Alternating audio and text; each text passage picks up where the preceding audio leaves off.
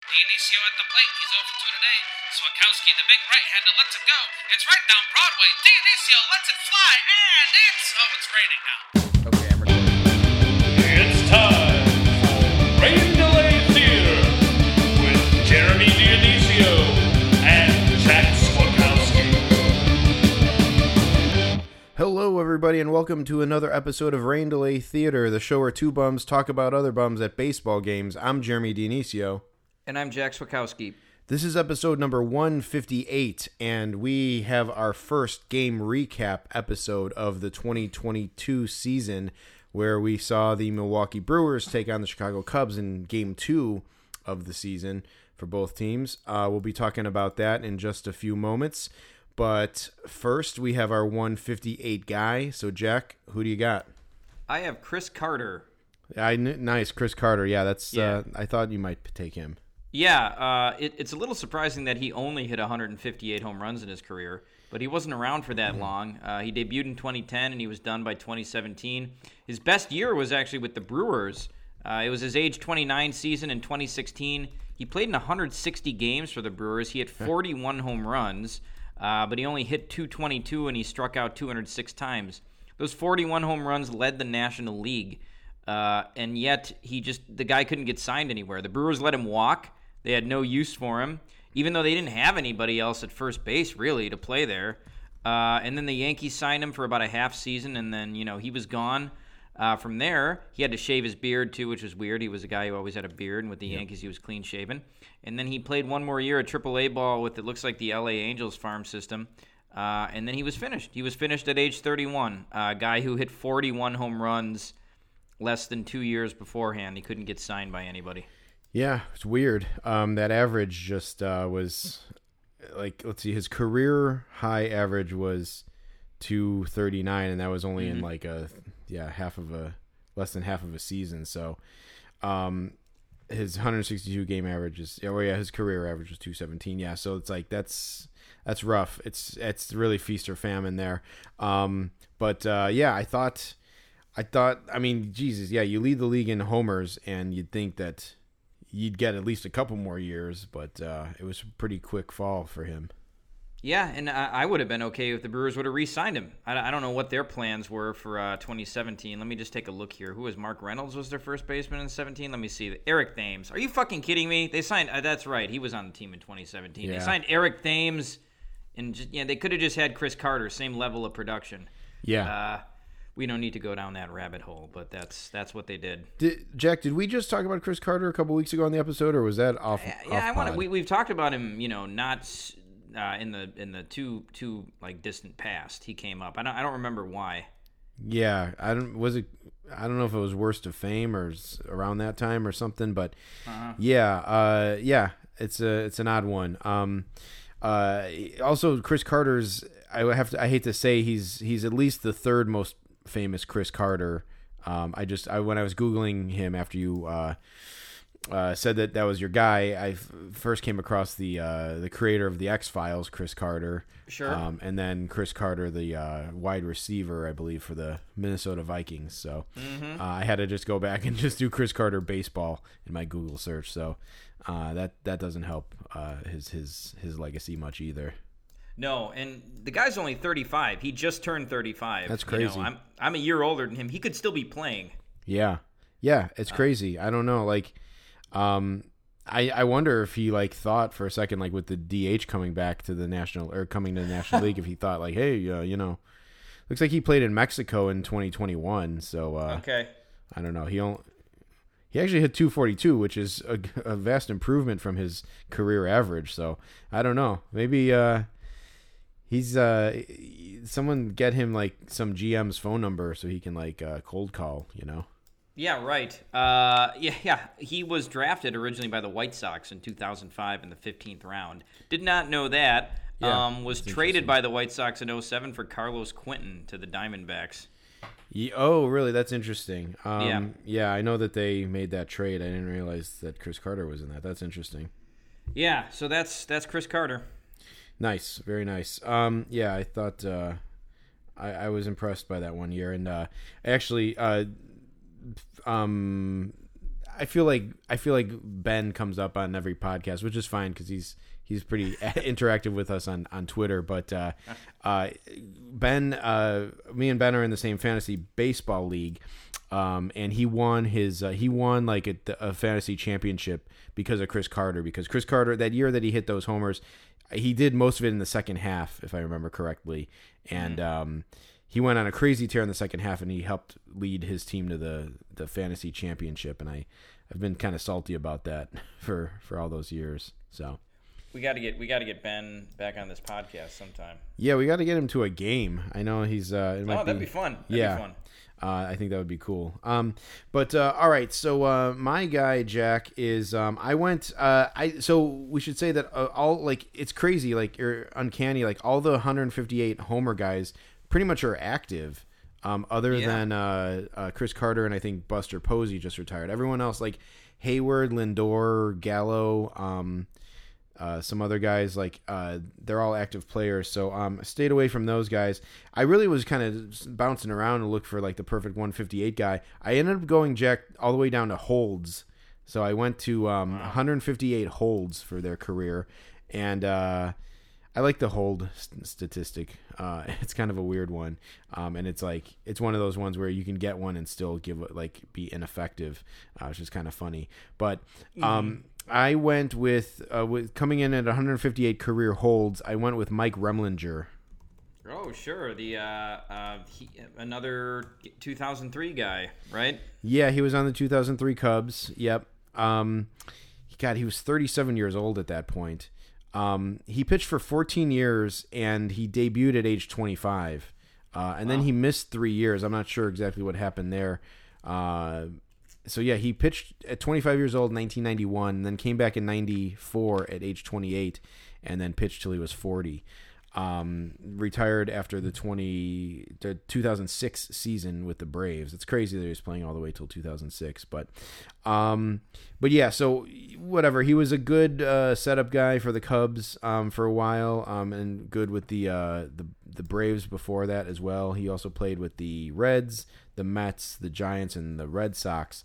But I brought him up, Jack, because I probably don't know this story, but from May 26, 2005, Chicago Tribune, written by Paul Sullivan, article titled "Beware of the Chairs." When the Cubs upgraded their clubhouse decor before the start of the 2004 season, they added a few lounge chairs and soon informed the media they could no longer walk past the recliners to talk to any players. That's a Dusty Baker clubhouse for you. The imaginary line that separated the players from the media was nicknamed the Remlinger line by some for Cubs left-hander Mike Remlinger, who allegedly started the ban. In a bizarre twist of fate, Remlinger said Wednesday he suffered a broken little finger on his left hand from accidentally getting the tip of his finger caught between two chairs. Remlinger was placed on the 15-day disabled list, retroactive to May 21st. Remlinger said he was sitting on one of the recliners Sunday when the freak accident occurred. The handles on them are wood, Remlinger explained. I kind of turned quickly and didn't know the other chair was right there. Then Sullivan bashes the Remlinger, saying he's seldom been completely healthy since he signed with the Cubs. The timing of the freak injury couldn't have been better for manager Dusty Baker, who needed to trim a pitcher to get down to a 12-man staff so the Cubs could call up second baseman Todd Walker from AAA Iowa. I don't know what he was doing in AAA. I knew he did it, Baker said. I said Monday, we had a couple guys injured, and we just see who's injured the most. That's what he said. He didn't tell me. I heard about it. I went over and shook his hand, squeezed that finger pretty hard. Got an ouch. So that's great. Dusty Baker's shaking his hand and further injuring his finger. But anyway, it goes on and on. But yeah, so the famous that's a famous story for the Cubs, for Cubs fans, is Mike Remlinger breaking his finger by smashing it between two rolling chairs. So I just wanted to share that story because it's probably starting to get a little lost to time at this point. Wow, yeah, I'd never heard that one. So what happened? He just rolled into another chair? Yeah, I mean his hand was on the hand. I think his hand was on the handrest. Sure. And then like he was gripping it, and then he like rolled into another one and smashed it between another armrest, I guess, and broke his finger. So he missed like, I'm not sure exactly how much he missed. Let's see, Cubs actually, that's weird. That was 05, right? So he actually went to the Red Sox at some point that year. So I wonder if they must have traded him or something. But yeah, he appeared in 43 games that year when he was kind of averaging about in the 70s. So yeah, it looks like he missed a good amount of time because of that. Wow. And yeah, Dusty Baker doesn't seem too broken up about the injury. Yeah, no, he's like, yeah, they had to put one guy on there who's whoever's the most injured, I guess. So, yeah, that's but yeah, that's the Dusty Baker clubhouse right there, where like players are making like a line that reporters can't cross. Like, that's really good. Yeah. Yeah, that sounds real mature for sure. Yeah, it's better. I guess that's slightly better than, calling up to the booth during the game and bitching out Steve Stone. But that also happened though, right? Yes, with Dusty Baker's team with Kent Merker. I've Stone and Dusty do not like each other still to this day. Yeah. I think that I've seen a few like insults that Stone has thrown at Dusty Baker's way on Twitter. Mm-hmm. I think he's implied that who is it? Maybe he said that Piniella was a better manager, better baseball man than Dusty Baker. Those two guys don't really like each other very much. No, it couldn't have been Piniella, because Piniella and Stone don't like each other either. A lot of people don't like Steve Stone. Yeah, but, yeah. Who was it? La Russa. He was saying La Russa was a better man than Baker. That's what it was. Yeah, that makes sense.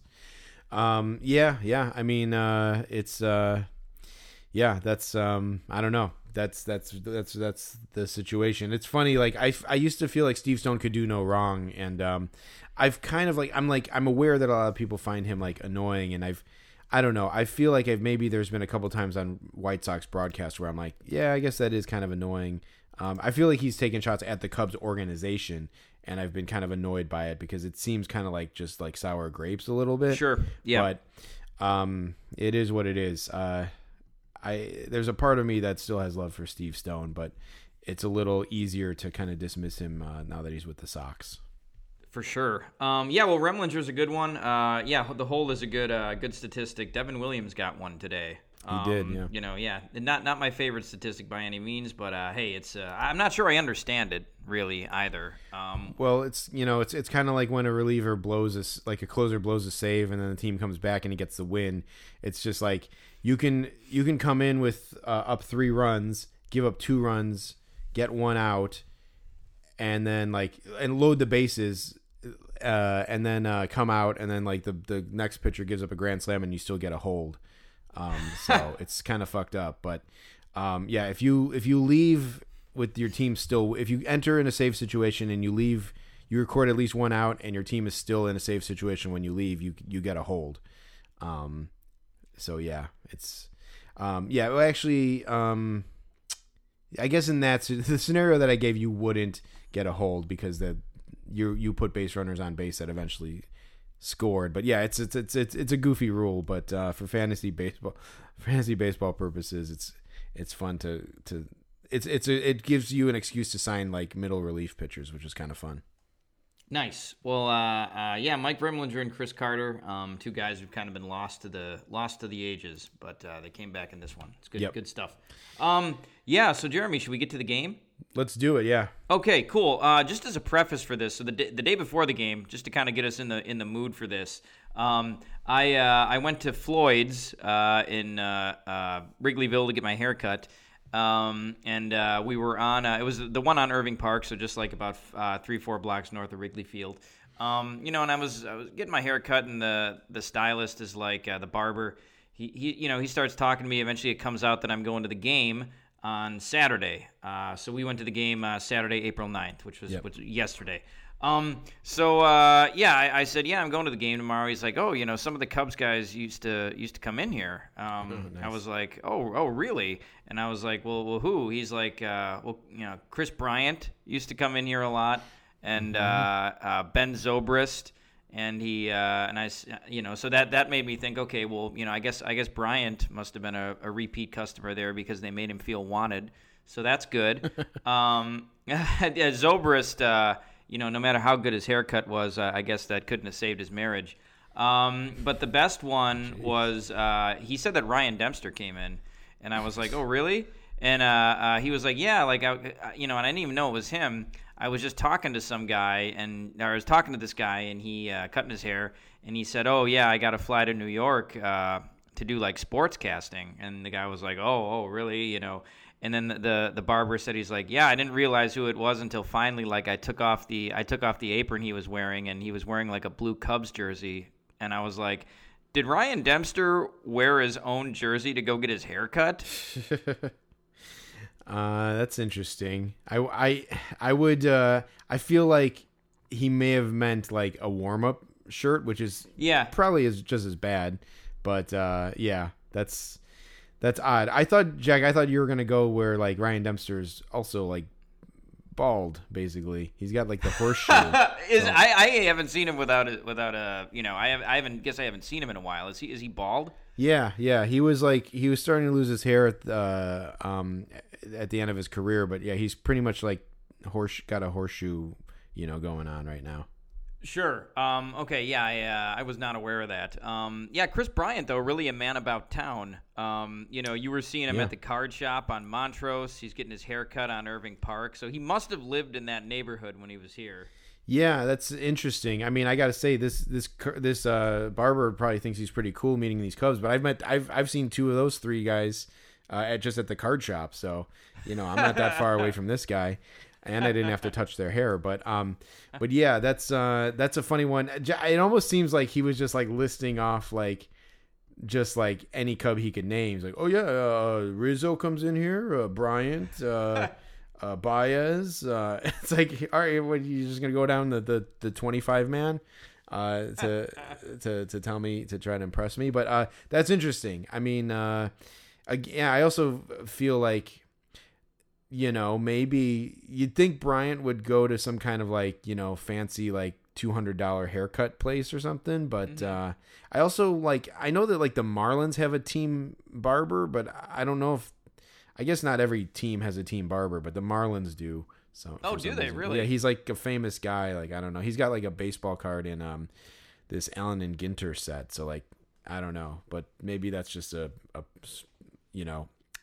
specific thing for the Marlins, I guess. Who knows? Interesting. Well, yeah, Derek Jeter was bald too, wasn't he?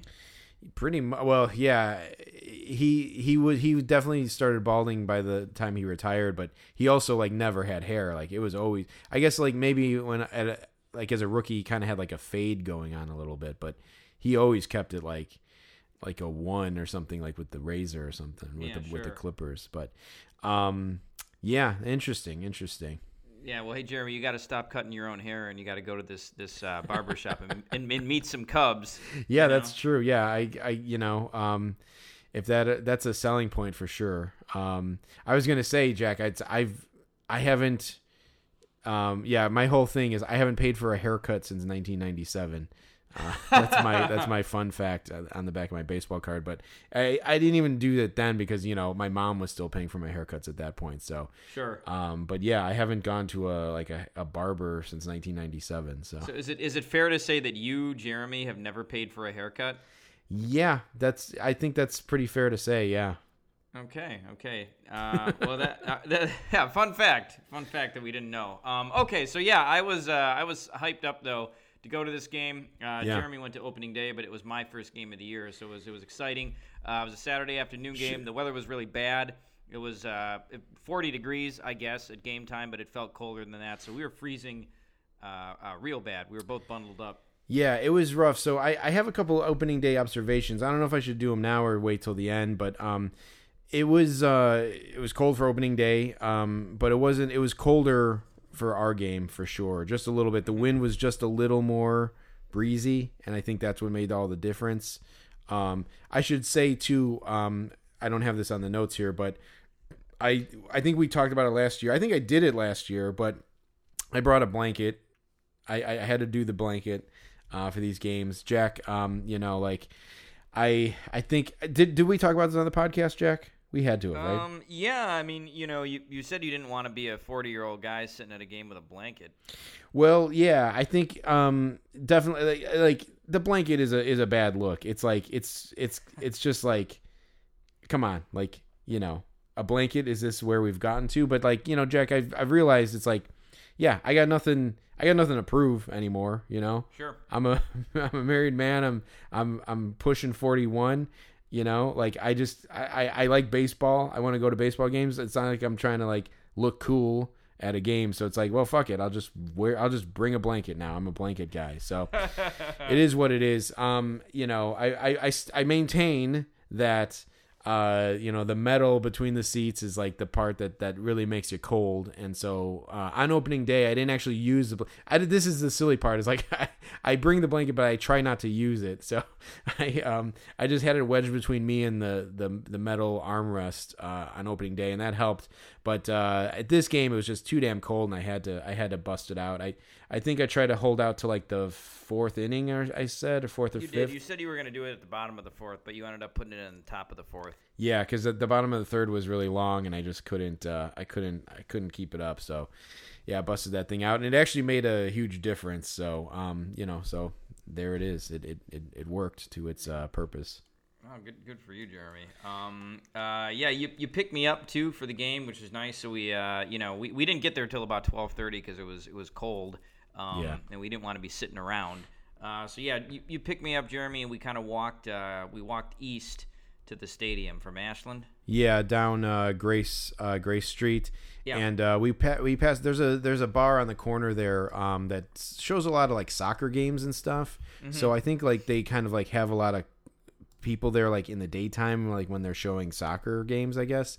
And we passed by this group of guys like standing there talking, and there were three guys, and one of them seemed to be like kind of holding court, like talking to these other two guys.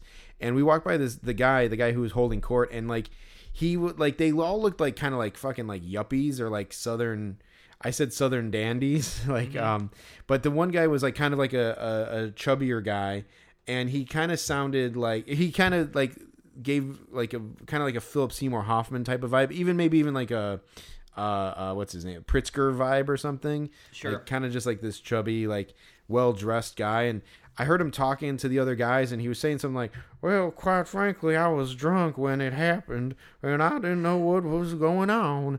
And like, I'm like, what's going on here? Like, what are we doing? And these guys were just like, enthralled by whatever this guy was saying. But he was like, he looked sloppy drunk, but he was also wearing like, like a Madras shirt or something, like this, like, yeah, sure, like checker, like small checkered like blue shirt, and like khakis tucked in, and his hair was like finely combed and stuff, and I think he had a cigarette, and he looked like a character from a play or something. Yeah, he, the way you describe it, I missed what the guy was saying, but you almost make it sound like he sounded like Will Ferrell's character from Eastbound and Down. Like that Savannah. Yeah, but accent. I would say with a little less like edge to him, and more of like a frou-frou-ness or something. I don't know. Just yeah. Like sipping like a mint julep at like the Kentucky Derby or something. I don't know. Yeah, sure. What is that bar called? AJ Hudson's? Oh yeah, I guess that is what it's called. Yeah, I've never really kind of like committed it to memory, but I think we've never been there, have we? I don't think we have. I think I might have went in there once on like on a St. Patrick's Day, maybe. Had like a green beer or something, but yeah, no, it's not really my scene. I do think they show a lot of soccer there. Okay. And, yeah, not my scene. That's definitely not my scene. Yeah. Yeah. Well, we the game was a giveaway too. It was a Cubs koozie that they were giving away. I gave mine to Jeremy because I didn't want it. I didn't have any use for it. Yeah, Jack said I try to make it a habit to not to have too much Cubs gear. That's what I did say. Which is that's great for me. That doubles up my consumption of Cubs gear, which I probably have too much, but that's fine. My wife was tickled by the Cubs koozies, so Jack, you made her day by giving us your extra one. So that's great, man. Free roadie, Cubs koozie, like yeah, look at all the stuff you guys get. That's right. Go to a game with me. Yeah, me and my wife are benefiting from your disinterest.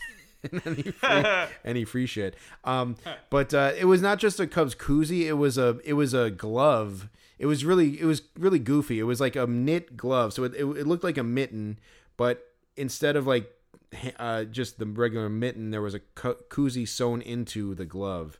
So it was like, yeah, it's like a winter mitten, but with a koozie sewn into it. So it was kind of goofy. I wonder if like we're gonna see those around more, but Sure. It's kind of funny to see. So now we have two of them. So that would actually be funny to like just wear them both on your hands. Like there's like, there's that Edward 40 hands where they sure. they tape two 40s to your hands and you can't cut them off until you drink. I've never done that, but I was at a party where someone did it. So, Okay. yeah. Mm-hmm. I wonder how I would last doing something like that. Oh but, man, I'd probably piss my pants, dude. I don't know. I mean, yeah, I would try to. I don't know. I feel like there's some way you could maneuver yourself with the 40 still taped to your hands. Well, because you got to duct tape them to your hands, right? Yeah. I feel like I would, the worst part of that for me would just be like I have hairy arms. Like I'd rip off, I'd have to shave my arms before I did it. Yeah, that's right. Or like just. I don't know. Give a good layer of Vaseline on there or something, Jack. I don't know. Right. Well, maybe we can do that. My 40th birthday party is a couple of years away, but maybe we can do Edward 40 hands for my 40th birthday. Or your 41st is coming up, so yeah, I could do 40. I could do that and then drink an extra ounce, like a shot of beer, I guess. But so anyway, it would be funny to do two Cubs koozies. Maybe we can start with we'll just do the two Cubs koozies. Yeah, right. And just drink two beers. But anyway, I was surprised we got it because we showed up late. And it's like the first 10,000 people. We got there like, I don't know, 12:45 or something, and like we got them. So that was pretty cool. Mm-hmm. We got through the gates. We entered through the left field corner, and got to get the scorecard. So we stopped into like the little store that they have right in the right field or the left field corner, and we got our scorecards. And like as I was checking out, Jack, there was this Cubs worker, this big oafish Cubs worker, just like a big lug, and he was kind of like mumbly, and he kind of had like gray stringy like scruffy beard, but he was definitely a Cubs worker, and he was talking to one of the women who was like working the register, and he was like, is Mary in? Mary Scalisi?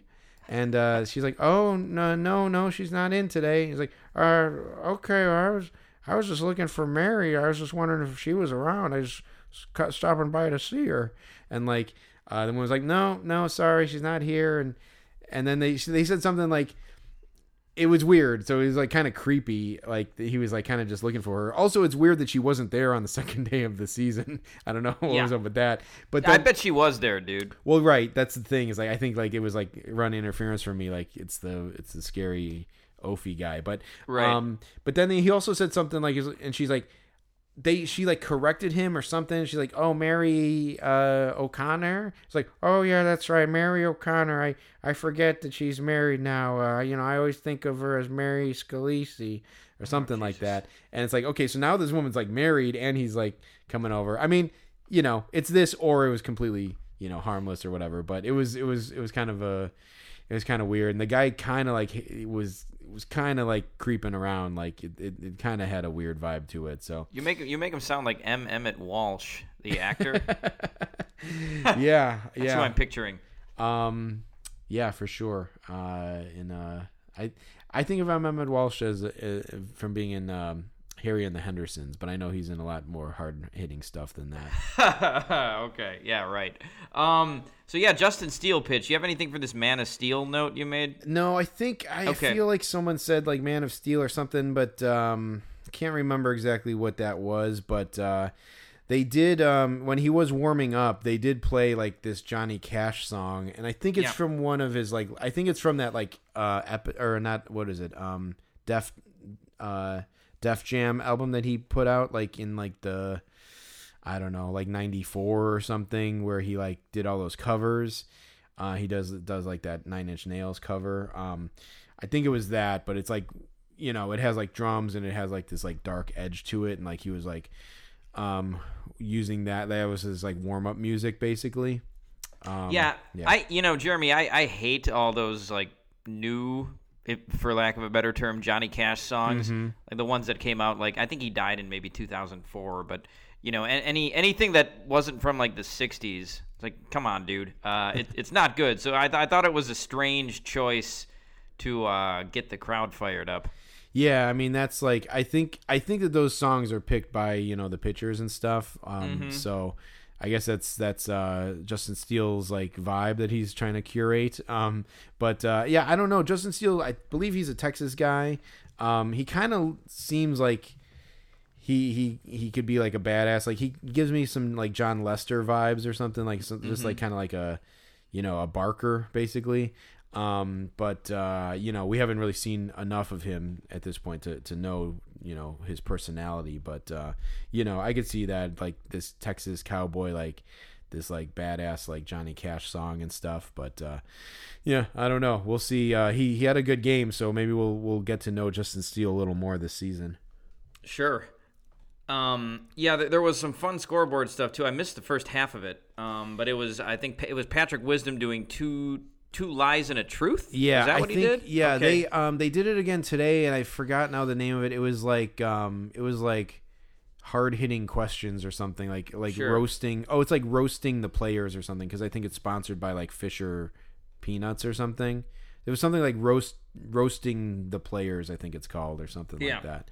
But yeah, there's 3 facts on the board, and he has to, like, you know, one is true, and you have to guess what it was. And like, what were they? One was like I climbed like some like mountain or something, right? I scaled some like, you know, the K12 or something, I don't know, some kind of mountain or something. One was do you remember what the other ones were, Jeff? You know, no, I didn't look until he said what the true one was. Yeah. So the truth one was that he's a volunteer winemaker, a quote volunteer winemaker. He said he maybe said he specialized in Pinot Grigio or something. Yeah, like he that said too. something like I've made like something like a Pinot or a Bordeaux or something like that. Yeah. But he said like he said volunteer winemaker a couple times, which is like, what? I mean, I don't think you're a professional winemaker. Like the fact that he kept saying volunteer winemaker is kind of weird. Like either he thinks we're going to think he's like a professional winemaker, or that he's being involuntarily forced to make wine by like at gunpoint or something. But it's kind of funny, the volunteer winemaker. It sounds like volunteer firefighter. I don't know. Well, first of all, whatever he's implying, he's probably not a volunteer winemaker. It's probably something him and his wife did like one time, right. For like a date night. Yeah, totally. Also, like, volunteer firefighter, you know, you need those, yes. right? Or, the other day I was walking around Ravenswood, our neighborhood, and there was, like, a group of volunteers, like, picking up trash with those little, like, you know, little grabby things. thingies. Yeah. So, like, there was a group of people picking up trash in the neighborhood. That's, like, something you volunteer for. Yeah. Like, who volunteers to make wine? What do you need wine for? And wine takes, like, you know, 5 years to get good. Yeah, right. Yeah, I don't know. Like, do they do it for, like, you know, underprivileged children? Like they volunteer to make wine for them. So that was just a weird phraseology, I guess. Jack, as a side note, they did that on opening day on Thursday, and Marcus Stroman was the subject of that, and he had the 3 fun facts. And his fun fact, the one that was actually true, was that he's like a Grammy award winner. He's like won a Grammy. And really? Yeah, it was weird. And he's like I actually won a Grammy for being like as part of the song so and so. So like I'm like, what? I didn't look it up or whatever, but it's like, what? How the fuck? How does he have a Grammy? Like, did he sing like backing vocals on a song? And like, I mean, I think that kind of like the Oscars, like, I think only the producers and the writers get the Grammy if you win like a song. So I'm like, I don't know how he won a Grammy, and I didn't really research it, but that's an interesting one. Yeah, that is. I meant to say this about Patrick Wisdom before, too, when we were talking about Chris Carter. Chris Carter's nickname on Baseball Reference is Rhino. Mm-hmm. I've never heard anybody call him Rhino. No. That's like Matt Vasgersian calling Patrick Wisdom Brett Favre. Yeah, right. Oh, God. Speaking of Vasgersian, you probably didn't catch any of the Sunday night baseball game tonight, did you, Jack? No, I didn't. No. I watched the K-Rod cast a little bit. Oh, God, really? Okay. And they make a point of showing them sitting they're not in the stadium. They're just like in a room. They're sitting on like two like recliner or like two like couches, like they're doing like a talk show. And half of the time I watched it, they were interviewing Roger Clemens. So it was weird. Clemens actually did more play-by-play than those guys did. It was just weird. It's like they just make no illusions that they're at the game. They're just sitting there calling the game off of a monitor. So that is weird. We got to do one of those for a podcast. Yeah, definitely. So in our seats, we were the first two seats in the row. So we were actually on the end of the aisle. Those were the seats we had bought tickets for. Yeah. But we got there and it turned out that the next four seats were full, and we would have been smushed at the end of that aisle. And the row behind where we were supposed to be was completely empty. So we decided to sit in that row and give ourselves a buffer seat so we could stretch out. But yeah, Jeremy, there were two teens that were sitting right there. Yeah, there was. At first I didn't know if they were brother and sister, but then they started kind of like canoodling each other, and I'm like, okay, yeah. I guess that's his girlfriend or something. Sure. I got the vibe that the boy was like with the family, and he just brought his girlfriend along or something. Yeah. But anyway, it struck me the kid had like this like kind of shaggy hair or whatever, like kind of like, you know, whatever skater kids have these days. But he looked to me, they didn't really do anything like notable, but I was kind of hoping they did, so my observation would kind of like be more valid. But he kind of reminded me of the kid who played Rusty in European Vacation. Okay, I saw that note. I saw your note. Now I thought, okay, yeah, I could see that for sure. Yeah. He kind of, he even looks like Anthony Michael Hall a little bit too, like maybe a cross between the first two Rusties. For my money, two of the best Rusties. I think 1 and 2. You didn't like Ethan Embry? No, that was the worst one. I like Ethan Embry as a person, but as Rusty, I'm like, this makes no sense. I feel like he was already popular at that point as before he played Rusty. Although I don't know, Johnny Galecki's pretty bad too. They're both equally as bad to me. I guess maybe I would put Ethan Embry more because I like him as a person more than Johnny Galecki. But what is it you like about Ethan Embry as a person? I don't know. That's when I say that, I mean like I like other movies that he's been in. Okay, yeah. I think in Vegas Vacation, his fake ID name is Nick Papagiorgio. Oh yeah, I remember that. That's right. Yeah, Mr. Nick Papagiorgio. Yeah, it's good stuff. Yeah. There were also some people sitting behind us too who were a little bit much. Yeah. The family. Yes. Yeah. So well, yeah, we could talk about them. So the family was sitting behind us. And well, do you want to talk about them, Jack? Because I feel like they like impeded on you more than me. It wasn't really them doing much, but they let their two little kids like go down into that row. Yeah. And these kids were just kind of all over the place. Yeah, they were kind of just standing there and like staring straight ahead, like eating snacks. But I feel like they were like right next to you, Jack. Yeah, they were, and like one of the kids especially was like getting especially close. Yeah. And like the parents were not doing anything to stop this. To the point where I was even mumbling to myself, like, "Are you fucking kidding me? Like, Jesus Christ! Like, just get this kid out of my face." Yeah. It was weird. Yeah. It was weird in the sense that he wasn't like doing anything. It seriously was just like kind of standing there, like eating snacks and just chewing and like looking forward. And like, I'm sure that was one of those situations where I'm like, I'm pretty sure Jack is annoyed by this, but it's not bothering me, and I'm just kind of ignoring it. Yeah, because you weren't by it. Yeah, but I feel like the reverse has happened too. So like it all balances out over the course of a season.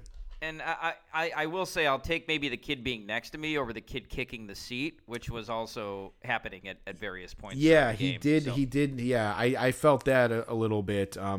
Luckily, I didn't feel like it went on too long, but or it wasn't a constant thing. So that was good. We should say, I'll say this, Jack, because I'm the one who's at least half able to possibly say this. Not really, but they were Asian, and I think they were Japanese. I thought that they were Japanese, and Seiya Suzuki is on the Cubs, and he's playing. He debuted this week within the Cubs opener, and he came up to bat, and like the family just were completely nonplussed by it. They had no reaction to it whatsoever. So I'm like, okay, maybe they're not Japanese. I don't know. I thought maybe they were there to see Suzuki, but honestly, that was kind of my thought too. Yeah, for sure. And that I think it's like when Ichiro came over here, it's like he had paparazzi from Japan following him everywhere. So it's and Otani too. Is like the biggest thing. So like it makes sense. I think the reasoning is good. Yeah, when a player of a different ethnicity comes over, like the fans who are of that same ethnicity who are there, they celebrate the guy and they go wild for him. And I'm like, oh, okay, we got some Suzuki fans here, and like they just were completely not like he got like his first RBI. He got like a sac fly in the first inning, and the family just didn't care. So I'm like, okay, that's not this scenario. But it was, I felt like it needed to be addressed. Yeah. Oh, well, very good. Did you? So your buddy showed up, Jeremy. Yeah. So I saw a friend of mine, Chris Pogorzelski, who I went to high school with, who's also in that aforementioned fantasy baseball league.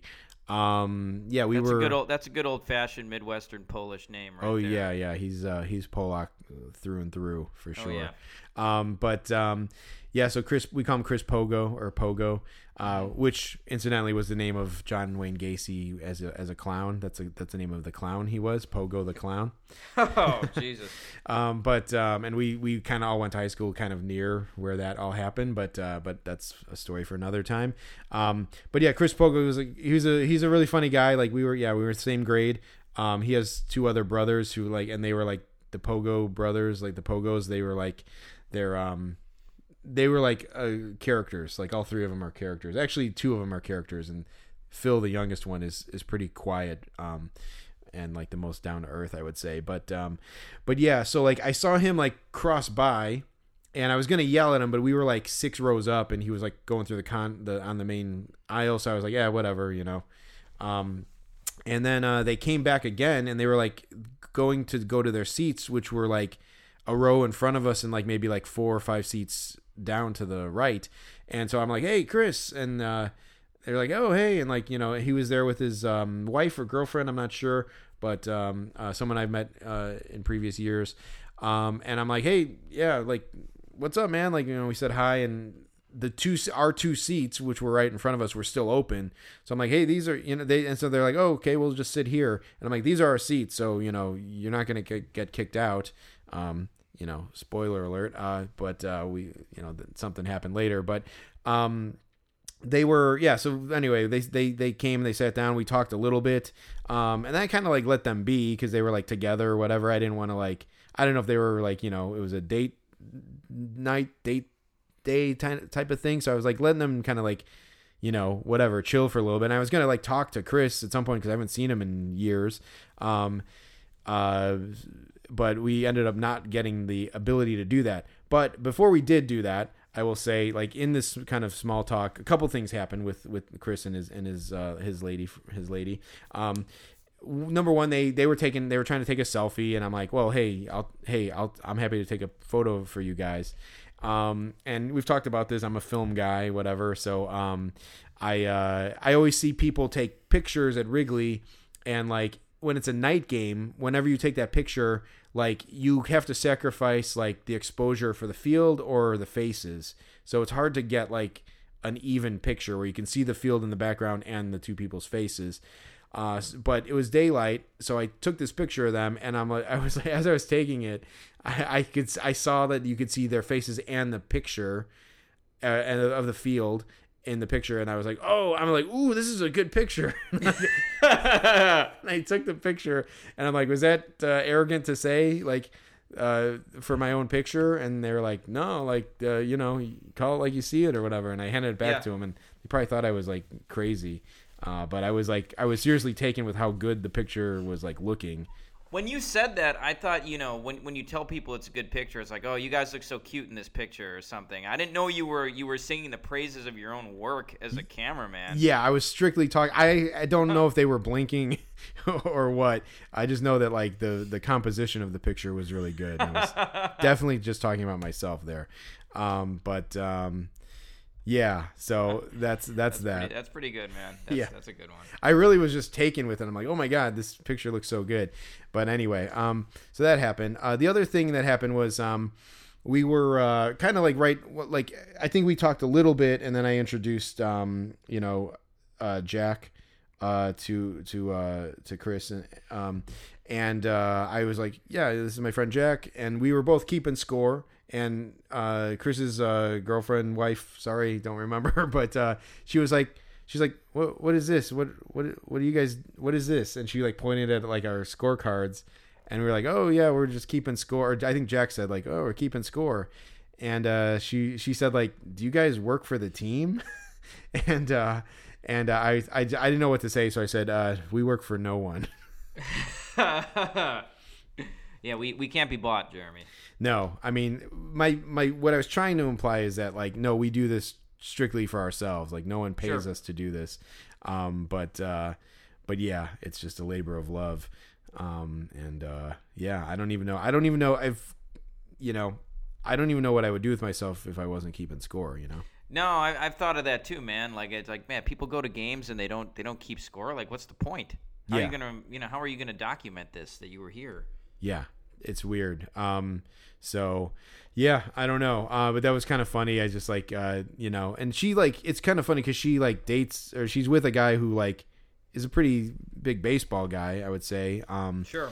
So I figured she would like, and like her, Chris's brother is definitely a huge like baseball guy. So like, I don't know. It's kind of funny that she didn't know like the scorekeeping at all. But but yeah, that's just a classic example of people looking at us like we're like like an exhibit in a zoo or something.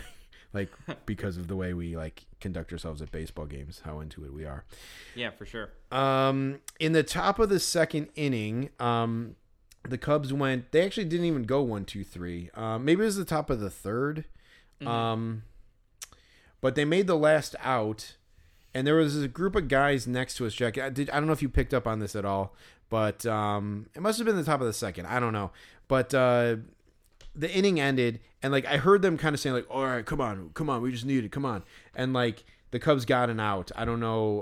The top of the second ended with a fly out. The top of the third ended with was 1, 2, 3, and it ended with a 3 unassisted. But they got the final out, and they're like all the guys were like, yeah, all right, and they were like high fiving each other. Did you notice that, Jack? I didn't see that. Yeah, they like they were celebrating like the Cubs just like struck out a guy with the bases loaded in like the 8th inning with the tying run at second base or something or whatever. And I was like, did they like make some kind of bet like that there would be like no runs scored in the inning? I have no idea like what it was, but it was kind of odd. Then they all got up and then they left and then they never came back. So I don't know what the hell happened there. But it was just a weird occurrence. You can bet like live in-game stuff now, so like maybe people were doing that. Sure. Yeah, Jack, just as a note to you, now that you're on DraftKings, yeah, you can do live in-game betting. That's good. I'm into these bets I made already. Kyle Tucker had 2 home runs the other night, so that was dope. But yeah, he didn't have a good rest of his series. So yeah, that's something to follow. Maybe next game we go to or something, we can make a little bet. Yeah, for sure. Yeah. It is fun. Well, I'll just say this while we're on it, Jack. I made an opening day bet when I was there on Thursday. I bet basically, I bet that there would be no runs scored in the first inning. I bet the over on the Brewers total runs scored, which was 1.5. And then I thought I was betting Cubs runs scored over 1.5, but I actually bet the Cubs to win, and they were getting 1.5 runs. So the Brewers had to score at least 2. There had to be no scoring in the first inning, and the Cubs needed to, win or lose within 1 run, basically. And I bet $20 to win 70. I 70 on top of my 20, so 90 total. And I made the bet, and it's kind of funny. Like, I made it the night before, like really late, and I guess I was tired or something. I don't know, but I thought I was betting the over, but I actually bet the Cubs to win. And then when I realized that I did that at the game, I was like, oh shit! Like, I don't think the Cubs are gonna win this game. Turns out they did. I hit the bet. So I won, which was pretty cool.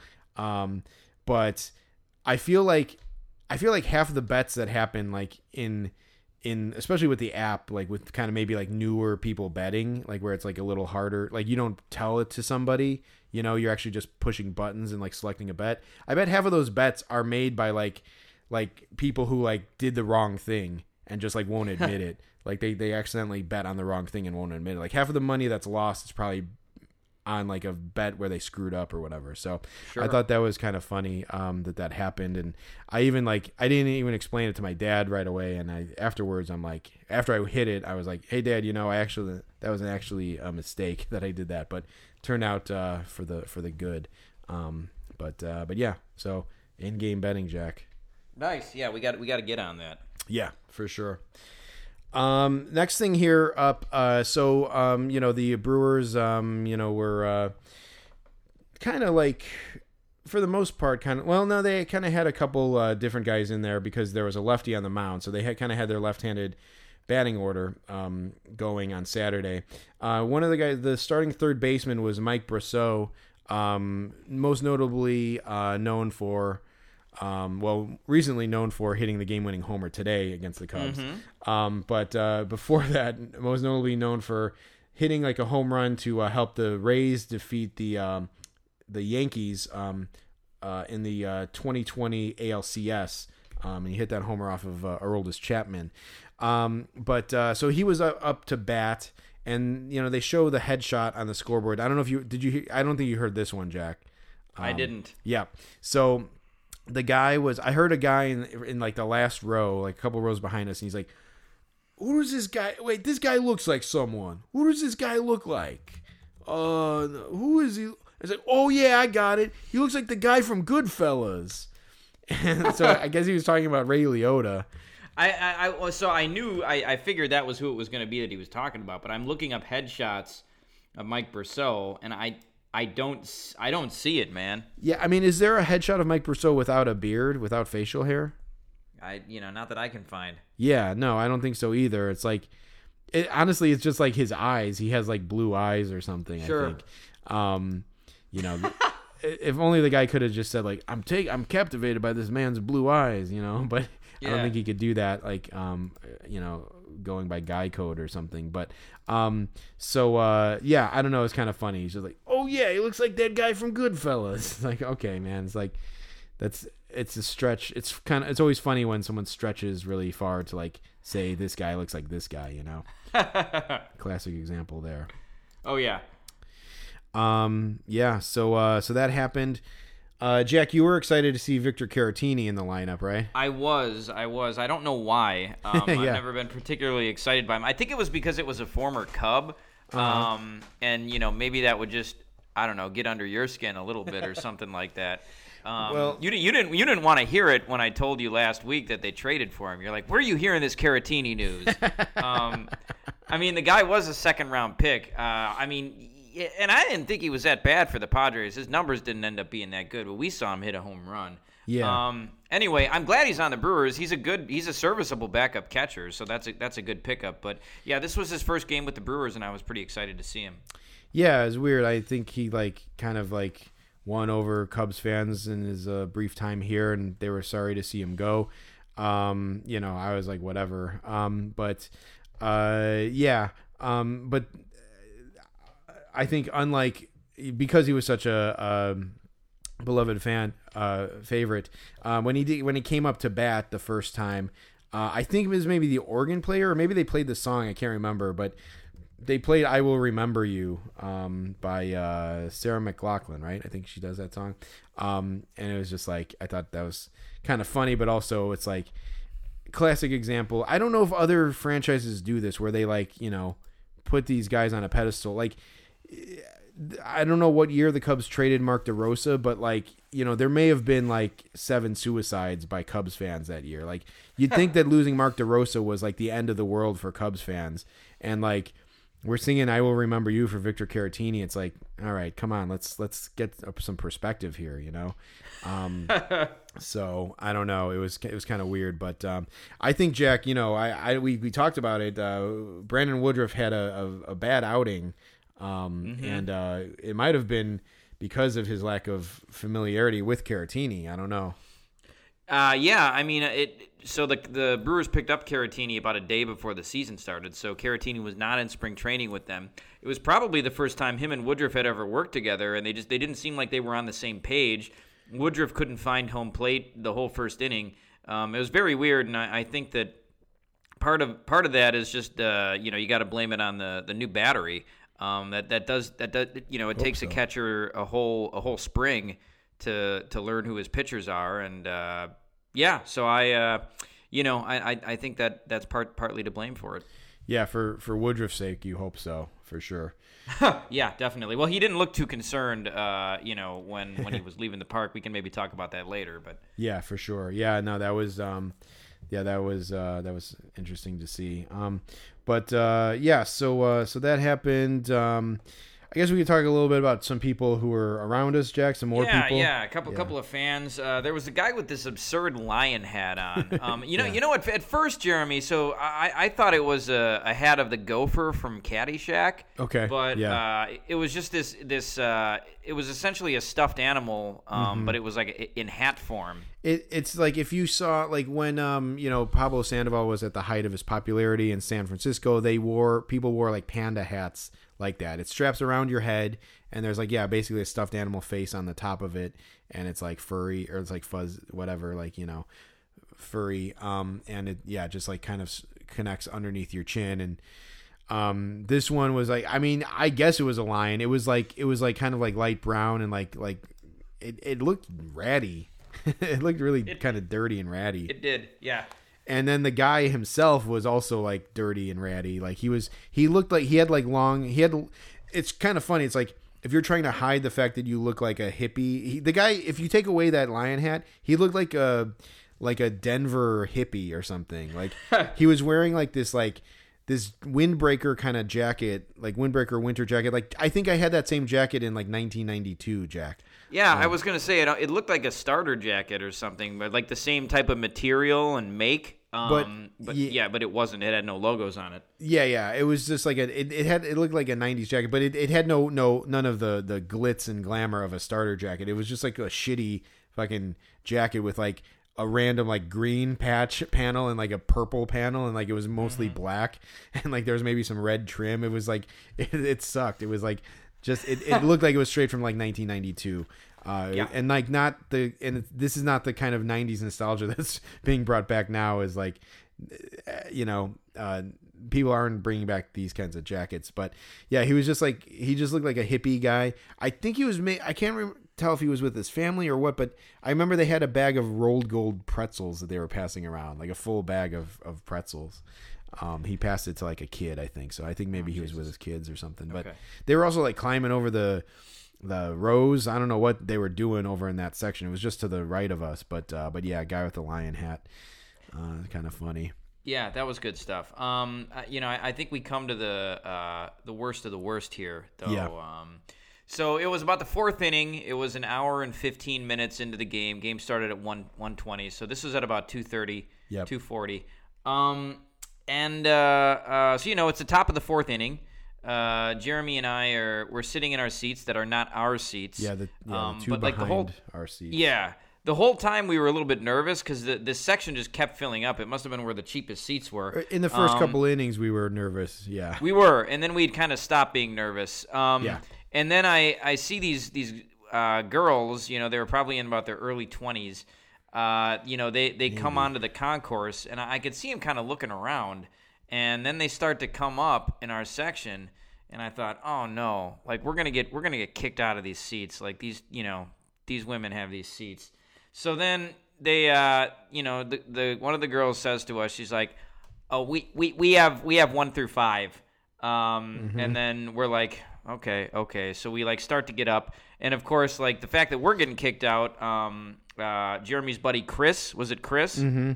Yeah, his buddy and his girlfriend were sitting in our seats, a row in front of us. So because we got kicked out, like they had to get kicked out. So then they moved. So then that made the whole situation shittier. So Jeremy and I are getting up, and it's cold out, and we've been sitting down for an hour and 20 minutes.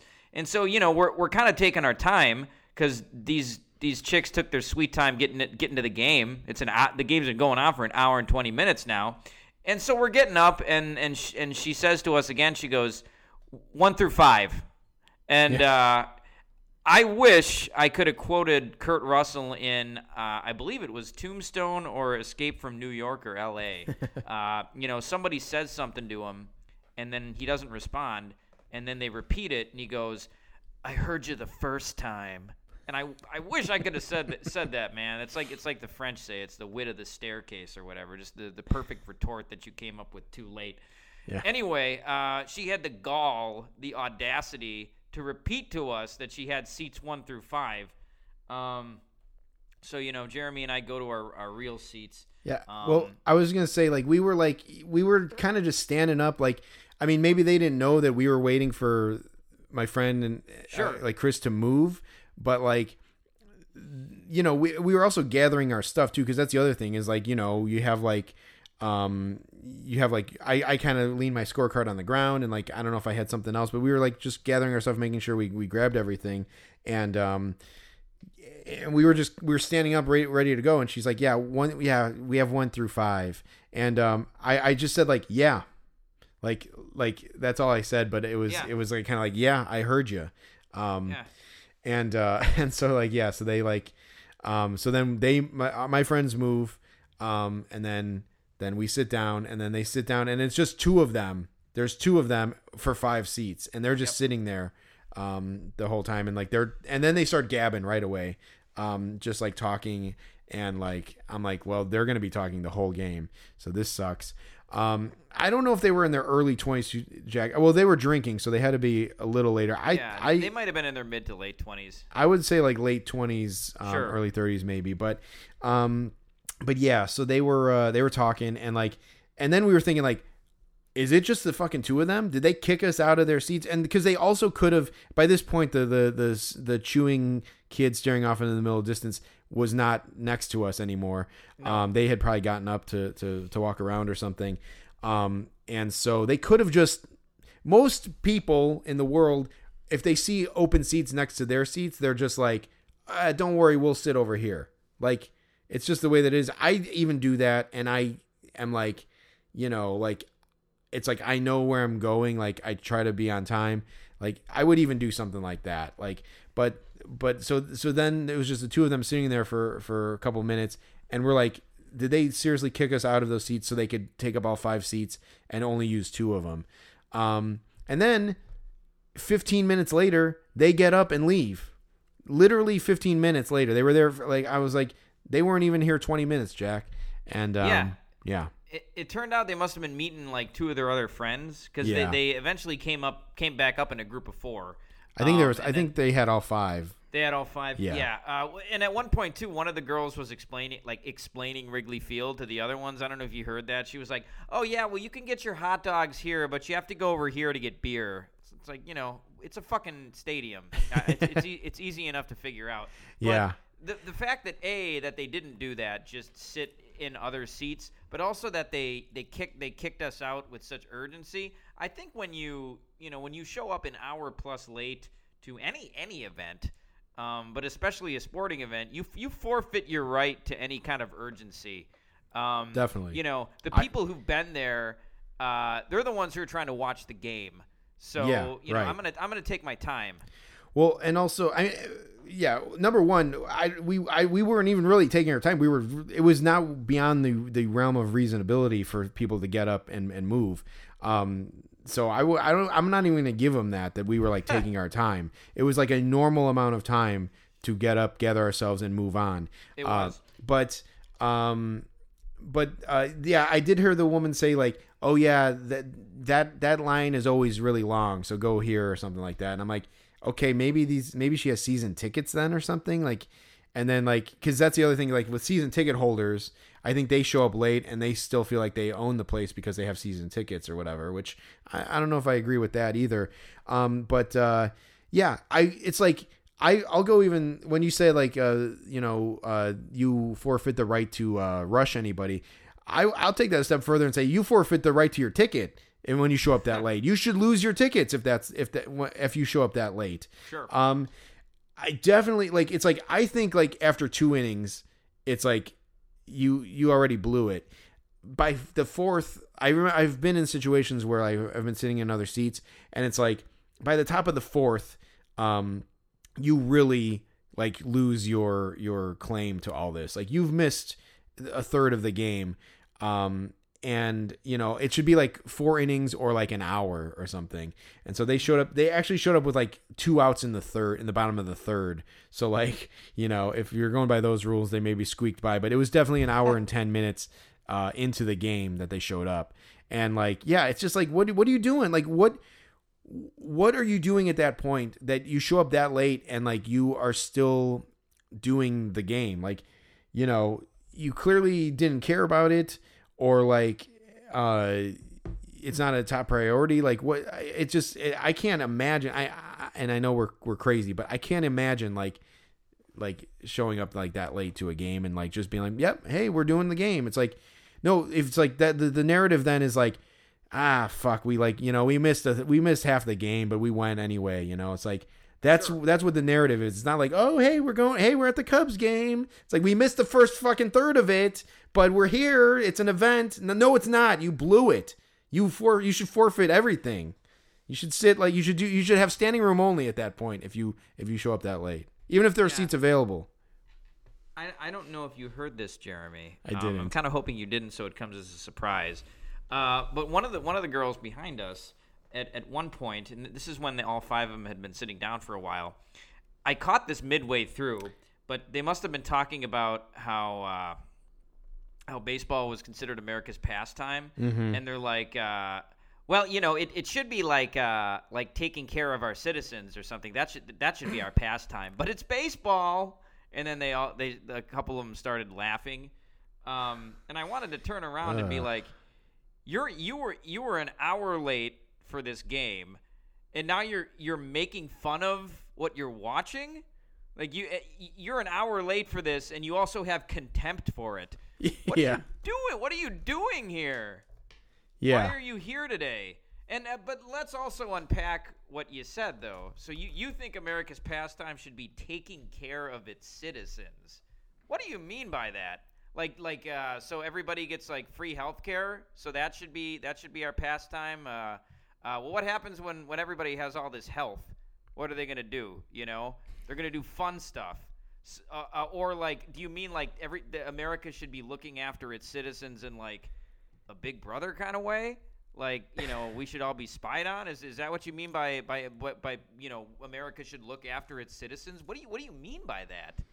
Well, I mean, I think she meant the healthcare thing, but like, that's not a pastime. I'm like. I Googled it just to be certain of the definition. It's a hobby.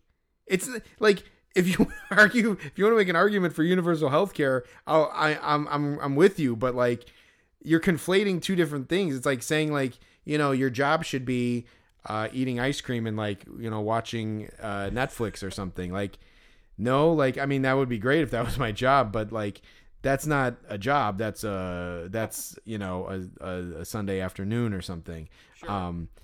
That's really it's like, okay, I guess you wanted to make a statement or something, but I also believe that I'm sure her friends all share the same view as her. So like, sure. I don't know what she was preaching about to them.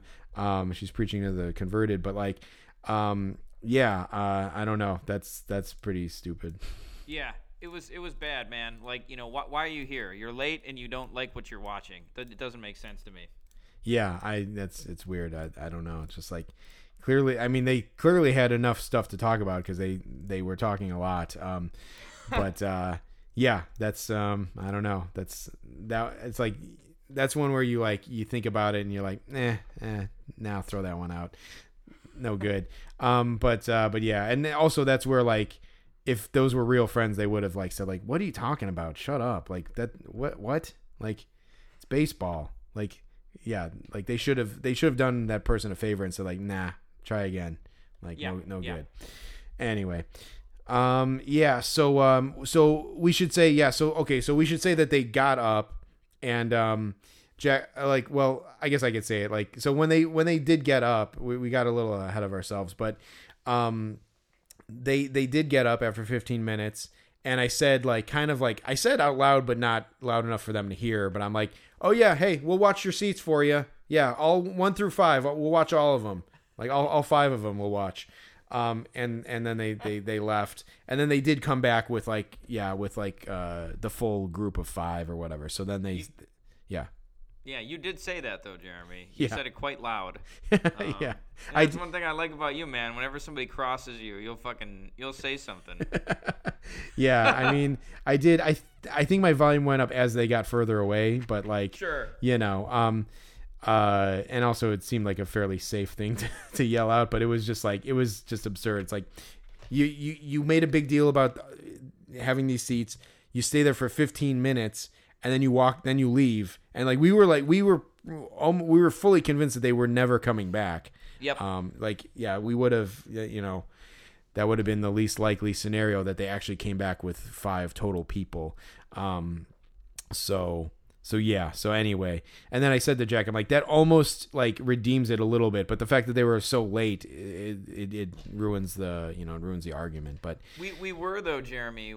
When it was just the 2 of those women there, we were openly talking about how pissed we were that they kicked us out of those seats. We were saying stuff like, yeah, when you're that late, you should forfeit your ticket. Yeah, stuff. We were also saying out loud. Yeah. And if we could hear them, they could probably hear us. So fuck them. Well, yeah, who knows? But it also occurred to me too, Jack, that briefly we sat in the 2 seats in front of our seats. And then those people showed up like right away. And I think the guy was sitting there while we were having that conversation. So he probably definitely heard us talking about that. So I wonder if he was thinking like we were talking about him also. We were making enemies left and right in that section. We were, yeah. That guy got a pretty good smelling bratwurst too late in the game. I missed that. Yeah. Oh, yeah. So let's see. I don't remember. So they did one more thing that they did. They did that travel quiz with Ian Happ. Sure. I don't know if there was really anything notable of that, Jack. Was there? I don't even really remember what he said. No. Yeah. I guess my only observation about that is that Ian Happ is like, he's on a podcast. Like he has a podcast. He goes on with John Boy sometimes. He is like legitimately like a likable, like charismatic guy. So I mean, he might have a career as like an announcer or like maybe even like a host of like like a sports show or something one day in his future. So I don't know. It's hard to dislike Ian Happ. He is off to a good start with the Cubs this season, and the Brewers almost tried to take him out. We'll get into that, but as soon as I was actually saying that, like he gets hit in the knee and gets knocked out of the game. But we'll get to that in a minute. But yeah, so that happened, and then so I don't know. I thought of this one today. I didn't mark it down at the time, but so after we were displaced, my friends left, and they went. I guess they went and sat in another section or something. But they came back later on, and they were like, "Hey, just wanted to say bye. We're taking off." And it's like it's just too cold, man. Like we're getting out of here, and my friend Chris was like, "Yeah, I tried to tell her like it was going to be cold, but she wanted to come anyway." And I'm like, yeah, it's too cold. And I said, it's not fun. It's just not fun. I don't know if you were going to mention that one, Jack, but I said it kind of in the moment, and like it is kind of funny to say that, like, because we'll sit through anything for baseball. Oh yeah, definitely. Well, I will say your friend Chris is completely bald, and he wasn't wearing any kind of hat. So that looked cold. Yeah, he was braving it for a while, and I think I don't know, I don't know if there's a percentage, but you lose a lot of heat through the top of your head, and he did throw on a hat at some point. Oh, did he? Did he throw it on later? Yeah. He was braving it for a little bit, but when I talked to, I was actually talking to a coworker about going to the games this week, and she's a Cubs fan, but she's a casual fan, whatever. And I'm like, and she's like, yeah, oh, maybe I'll go too, and I'm like, it's gonna be cold, and she's like, the next day she's like, yeah, we thought about it, and we're like, yeah. It's just going to be, the weather's going to be too bad. I'm like, yeah, just wait till the summer and just go. Because honestly, I couldn't imagine, it was so cold, and it's just it isn't as fun to go when it's cold. It's not. I went today by myself, and it was 12 degrees warmer, 14 degrees warmer. And it was night and day. I wasn't worried about my temperature at all. And it was just fun to be there. I just enjoyed it. But for a casual fan, I couldn't imagine going to a game that cold when you're not just a complete baseball junkie. Right. No, absolutely. And even junkies like us I was freezing my ass off, man. Yeah. On the way back. So, spoiler alert, the Cubs won 9-0, right? Mm-hmm. I was even saying to Jack, I said I don't know if you enjoyed that game, Jack, but I have to, being on the losing end of it, but that if my team lost 9-0, I would have been. I'm like, why did I sit in this cold for 3.5 hours? But it was nice to just be back at the ballpark for sure. Definitely. Let's see. We can skip that next one, Jack. But what do you? What's? Oh yeah. Well, they had these people from the cast of the show Love Is Blind. Yeah. Sing the 7th inning stretch. They also threw out the first pitches. Yep. Or just one of the girls did. I don't know. But Jeremy immediately. So Love Is Blind. I think it's a show where people blindly marry each other. It's one of those blind date shows. I've never seen it. I'd heard of it. Jeremy, I don't know if Jeremy, have you seen it? No. Okay. So first of all, I thought it was like that show Love on the Spectrum, where they have I've never seen it, but I think they have people on the autism spectrum dating each other. Uh-huh. I at first I thought Love Is Blind was it was like a show about blind people falling in love. So they bring these people out to throw the first pitch, and I was like, are these people blind? But it's why would you make a blind person throw out a first pitch at a baseball game? But anyway, they sang the 7th inning stretch, and right away when they showed them, Jeremy was like, I thought they were gonna stop having people like this do the stretch. Yeah. I mean, they made a point after the friggin' Eric Estrada thing, and there was another one too. But they were like, yeah, we're gonna stop doing that. Jeff Gordon goes out there and calls it Wrigley Stadium, and it's Kid Rock says, let's get some lunch. It's just they kind of made a point to stop doing that, and I guess the last couple of years they just haven't had people do it just because of COVID. And then the second game of the damn season, and fucking Love Is Blind. These people don't know anything. There's no way that these people know anything about baseball, and other than that the Cubs wear blue. And it's why were they there? I hope that they didn't interview them. I'm pretty sure they didn't. I think maybe that's what they kind of phased out as the interview. They just they can sing whatever, but it was just I thought they were done with it, and I don't get it. The audience for the target audience for Love Is Blind and the target audience of baseball, talk about tangential overlapping circles. These are two headlights on a Buick is how far the circles of these demographics overlap. They don't. So I don't get it. Jeremy, the girls behind us went crazy. They did. Yeah. Right, exactly. That was who it was for. They're like, oh, they when they realized it was Love Is Blind, they did. They really perked up. Yeah, not great.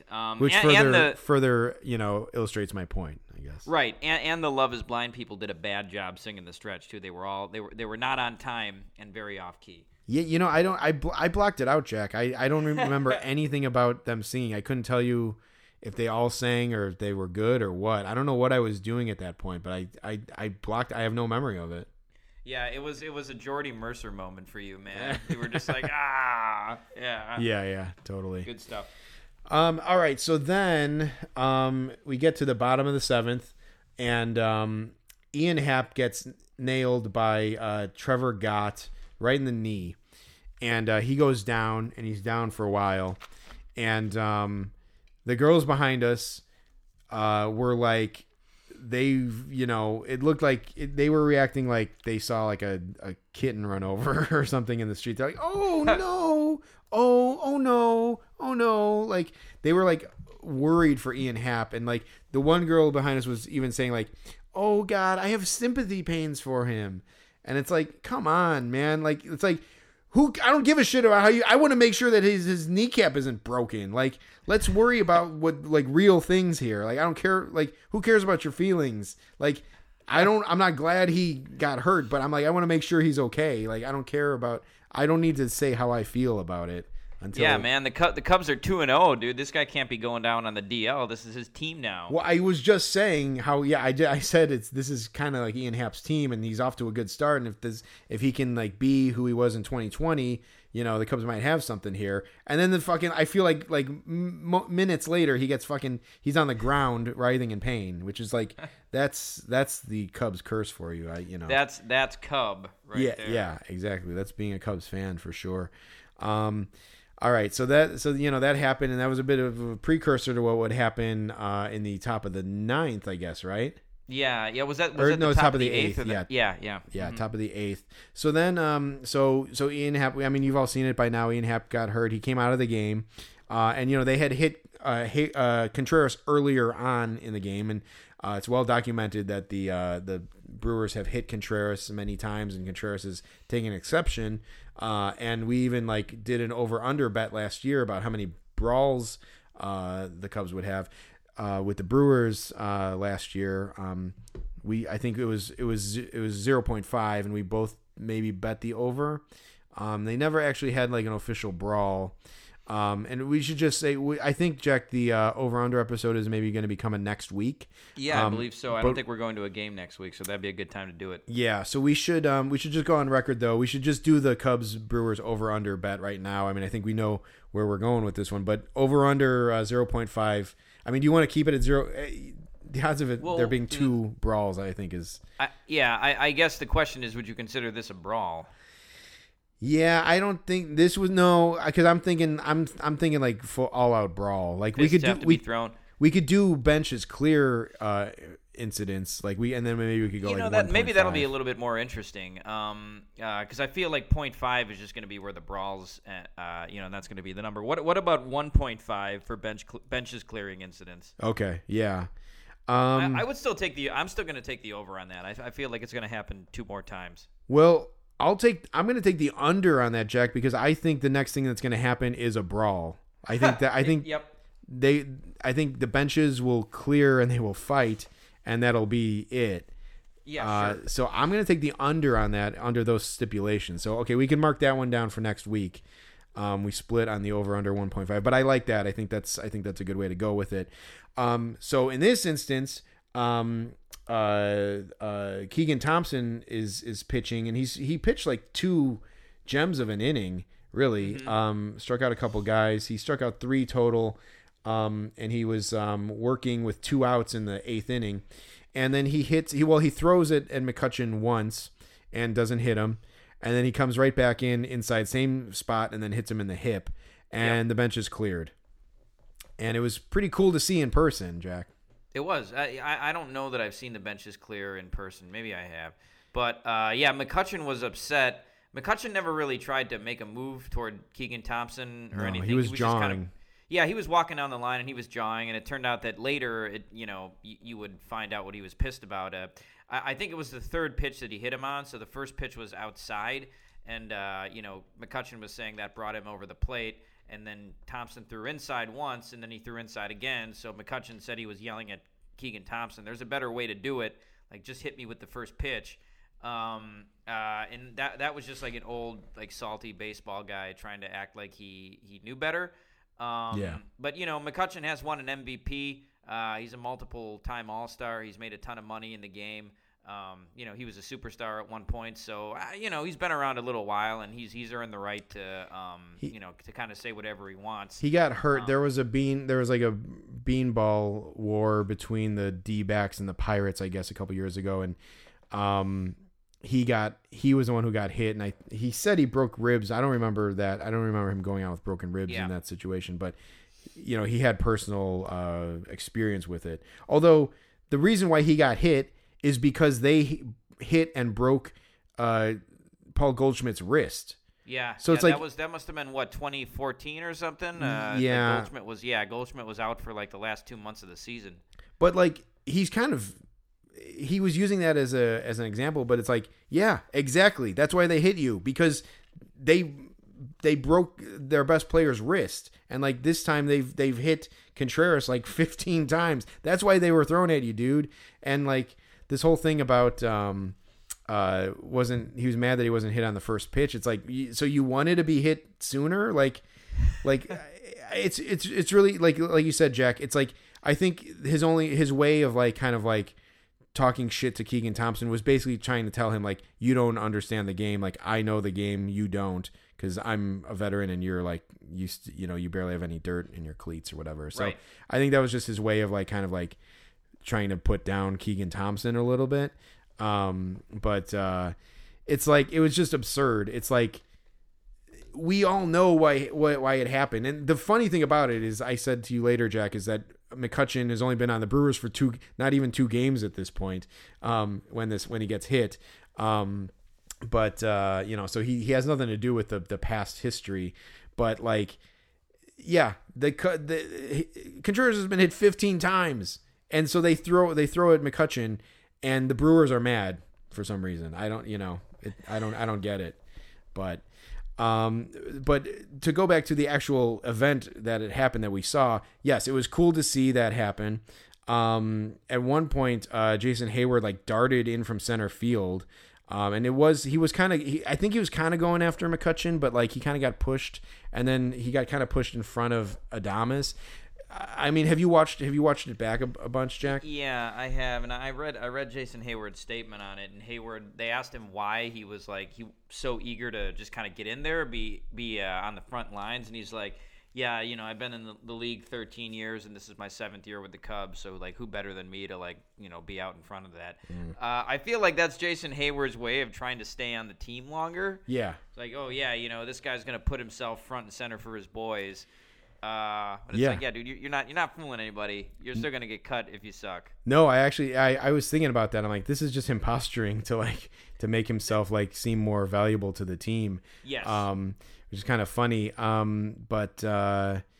so that was interesting. It's funny because I actually thought maybe like he went after Adames like as it happened live, and then when you watch back on the replay, Adames kind of like blows a kiss at someone on the Cubs. Like he kind of makes a face like, look at this is funny. Like he was just kind of fucking around. It looked like him and Contreras started talking to each other. Yeah, and they were like kind of joke. They were kind of like, I feel like Adames was kind of like joking with him a little bit. Like, yeah. So it's kind of funny. Like Adames kind of came out like looking cool in the situation, and he wasn't like an instigator or anything. But so Jack, so this was happening.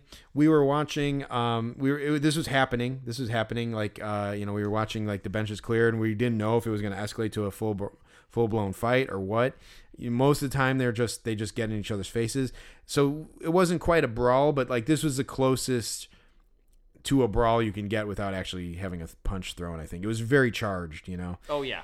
And so as this is happening, Jack, do you remember what you were saying to me? I was telling you, I was like, hey man, you should record this. Yeah, you said it a couple of times. You're like, hey, oh, you should record this. And I'm like, why don't you record it? It's like, I want to watch this. Like, I didn't want to record it. Like, I didn't want to like fumble with my phone and try to record it. So I'm like, you were telling me to record it. I'm like, I want to watch it. I don't want to record it. I was thinking for the Instagram. I mean, you're the fucking film guy, dude. I know, but like, there's something to be said for watching it and not just recording it. So you said it a couple of times, and I was like, you recorded, man. I mean, I didn't say that, but I'm like, yeah, I might have.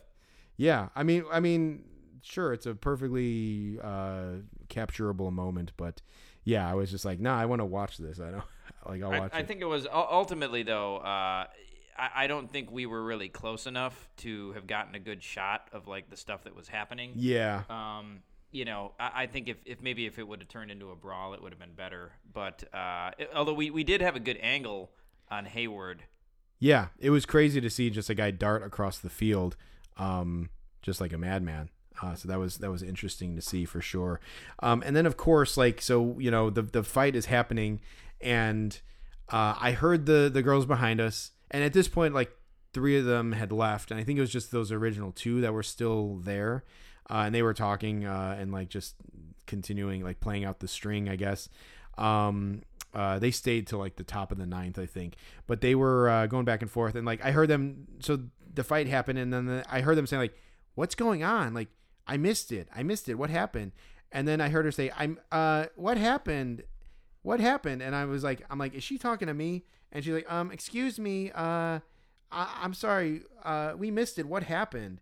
And I had to like turn around and explain the situation to her. And then I don't know, like, then it's one of those things where it's like, how much history do you want here? Like, I could just say, I mean, clearly the guy must have thrown, like, you must know that the guy threw at the guy. So like, do you want me to explain more detail? So basically I said like, I'm like, yeah, the Brewers have hit Contreras a bunch of times. And so one of the Cubs guys threw at one of the Brewers guys. And again, this is kind of like the situation where I had to explain to the woman who Michael Hermosillo was. Like, I'm like, how dumbed down do I have to do this? How pedestrian do I have to make my explanation? And instead of saying Michael Hermosillo, I said the guy who got the big hit or whatever. Yeah, right. You know? And so like I was like, yeah, the guy, I was gonna say like McCutchen, like they threw in McCutchen, but I'm like, she doesn't know who McCutchen is. So I'm like, they threw at a guy on the Brewers, and like there's history, like, and I'm like, and I then afterwards I just felt like I over explained it or whatever. But it was just I don't know. Well, they seemed satisfied with the explanation. Well, no, actually, right after I explained what happened, they're like, "Oh, boo, boo!" Like they were like waiting to like know if they should boo it based on like the circumstances. And then once I told them that it was like, the Brewers were the bad guys in the situation, they felt empowered to boo it. So. That was good stuff. I'm glad we saw it. It's too bad it didn't escalate, but you might be right. Maybe the next time it will. Yeah.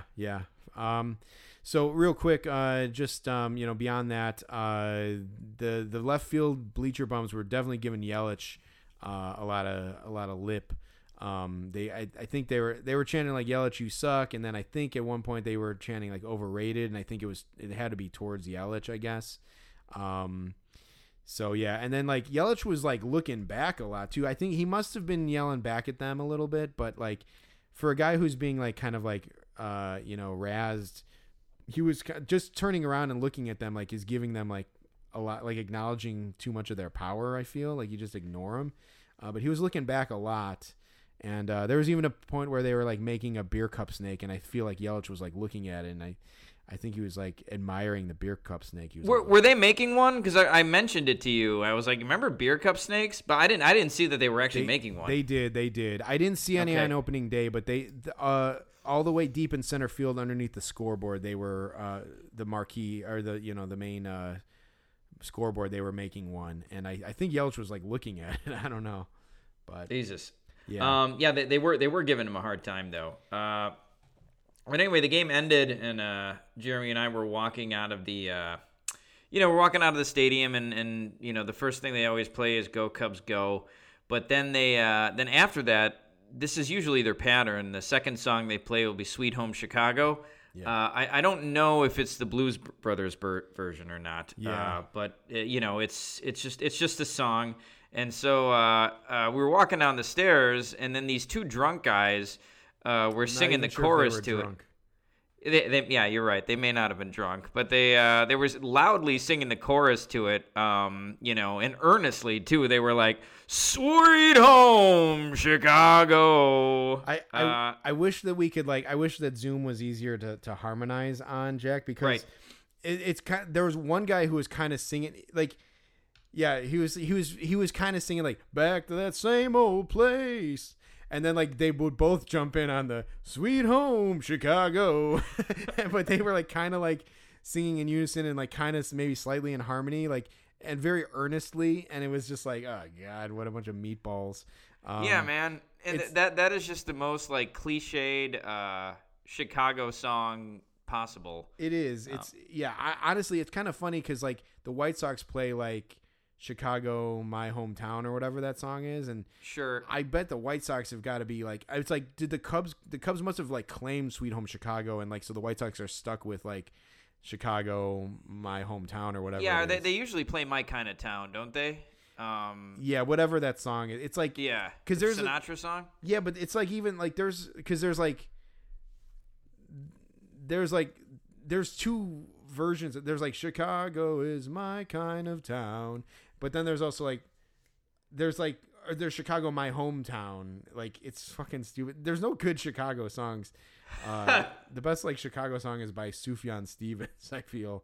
But for all my indie rock people out there, but yeah, they're all just meatball hamburger like mustache guys. Like it was just it's all bad. It's just take your pick of like which bad song you want to sing about Chicago. Sure. So yeah, I don't know, man. But yeah, they were just the way that they sang, the way that they both came in on the Sweet Home Chicago. Like I wish we could do it right now, Jack, but yeah, it would be out of sync, I think, on the final recording. But yeah, and these guys weren't self-conscious at all. We should say that. No. That's why. Yeah, I mean, yeah, it was just funny, and like every time, you know, that hook kind of comes back, like I don't know, 6-7 times, and each time they were singing it. So. But yeah, Jack. So then, we got out of the stadium and we brought it back from last year. The bus hang. So we went over to the bus, to the Brewers bus to kind of catch a glimpse at the Brewers leaving the stadium. Yeah, you got to do it. There was actually a small crowd out there. There were probably only about a dozen, maybe 15 people waiting for the Brewers, us included. At one point, there was this group of yahoos. They were maybe in their mid-20s, early 30s, but one of them was dressed up like Bernie Brewer, but it wasn't like an actual Bernie Brewer costume. It was just a shitty one. Yeah. But they were all drunk and they were all loud. And whenever you see a group of guys like that, you just immediately think, oh, great, like my chances of getting an autograph just went down 100%.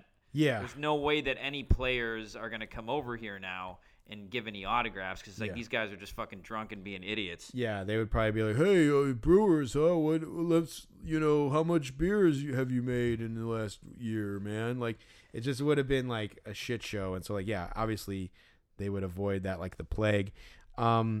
So yeah, it was that was bad, and like I'm trying to think like I was saying to Jack, it's just like. I was just said to Jack, I think, what did I say, Jack, to you? Did I say, like, it's weird over here, man, or it's bad over here? Yeah, that is what you said. And it was, man. Like, there was this group of, like, kids and then, like, older 17 or 18-year-old guys who were, like, trying to sell candy bars to the players. Yeah, these little kids, with, like, the world's finest chocolate candy bars, and they were just hanging there's horses, they're like police, like the sawhorses, and like they're just hanging over it, like holding the box of candy out, like the players are gonna buy candy from them or whatever. Like, oh yeah, here you go, I'm a millionaire, here's $500,000 for one candy bar because I'm a rich athlete and I can afford to pay it, so I'll just throw you, $50,000 for one candy bar, I guess. I don't know. That was a bad scene. So if you think about it, like we're by the bleachers, right? And so it's all drunken bleacher idiots who are like coming out and like walking past that part of the stadium. So that's like kind of why there's a higher concentration of bums over there. But like there's just something about that. I guess like drunk idiots walk by, you see a bus and you see people standing there and barricades, and you're like, you just like it's just like a tractor beam to you, and to just like stumble over there and be like, hey, what's going on over here? and like half the time people think it's the Cubs bus, and people have to be like, no, Cubs. The Cubs bus is over there, and then they don't leave because they can't process that. So like it's really the dregs like who end up over in that section. It's kind of fun. As much as it's cool to see the players and maybe get an autograph, it's also like there's a lot of material for the pod because it's just a weird vortex for the riffraff to stumble towards. Yeah, and the people to my right, too, they were all in Cubs jerseys. I don't think they had any idea who was coming out. I think they thought it was the Cubs. So you always get a group of people like that, too, who they think they're maybe going to see players, but they don't know that this isn't the Cubs. Right. Someone even told them, like, it's the Cubs bus is over there, and they didn't leave. So it's like they must not have believed it or been able to process that. So that happened. One of the guys, there was a guy, I thought he was by himself, but then he had a kid. But he looked just like kind of just dirty. Like he had like kind of like a salt and pepper beard, and like it was, or not even like he had like stubble, like just like salt and peppery stubble, and he was wearing like a shitty like dirty like Northwestern Wildcats hat and like a Northwestern sweatshirt, and he had like a mask like a KN95 mask, but it was like I felt like you could tell it was dirty, and so he was wearing like predominantly Northwestern clothing, so I dubbed him the Northwestern Dirtbag. Oh yeah. And he had like a baseball that he was like trying to talk to the usher. He was like talking to the bus driver. He's like, "Hey, can you get this sign for me?" And like the guy was like, "I've been doing this job 19 years." And he's like, "If I get that sign for you, like you're gonna have to pay me because I'll be out of a job, and you're gonna have to pay me. You're gonna have to hire me or something." Yeah, that was good stuff. Yeah, so we should say that it was the same bus driver from last year. Mm-hmm. Cool guy, always has the hat of the team he's driving. He had a little dip in too. He was kind of spitting. A cool guy, laid back. He looked like he was cold. Also the security guard too, not Hightower, but one of the other security guards who was, he was back too. The guy with the gun. The guy with the gun. So he it turns out he's private security. He's not a Cubs employee. But he's not a cop. Yeah, he's not a cop. He was working there as well. He's got a good sense of humor. So those two guys are back, and they're like, they're like Abbott and Costello over there. Yeah, I feel like that guy had he was in a good mood yesterday too, which was nice. Yeah, he was. He always makes some joke about how he doesn't speak English because people ask him. If the players are going to come out, and he always says, "I don't know," and then he's like, "I don't even speak English." Yeah. Even though he clearly doesn't even have an accent. No. But so that was interesting. None of the Brewers signed. They got blown out, and they were 0-2, and they just seemed, and it was cold out, so they all just kind of seemed like they wanted to get back on the bus. Brent Suter looked like he was going to try to come out and sign for a kid, but he was just sort of a spaz. He did one of those motions where he was like, "All right, I'll be right back. I'll be right back," and then he just went in the bus and never came back. Yeah, that's when the kids with the candy were over there, and like the kid, someone got his attention and like was like, "Hey, could you sign for me?" And then it looked like he was coming over, and he's like, "Oh yeah, hey, oh no, sorry, no thanks. Yeah, okay, yeah, just 1 minute," so he said like no thanks to the kid with the sorry, no thanks to the kid selling candy, and it's like I'm sure that's why he like went like left and didn't come back out or whatever. But and then the security guard did actually kind of kick the candy people out of there. He did, which was nice. They had no business being there. It's just an unnecessary complication, really.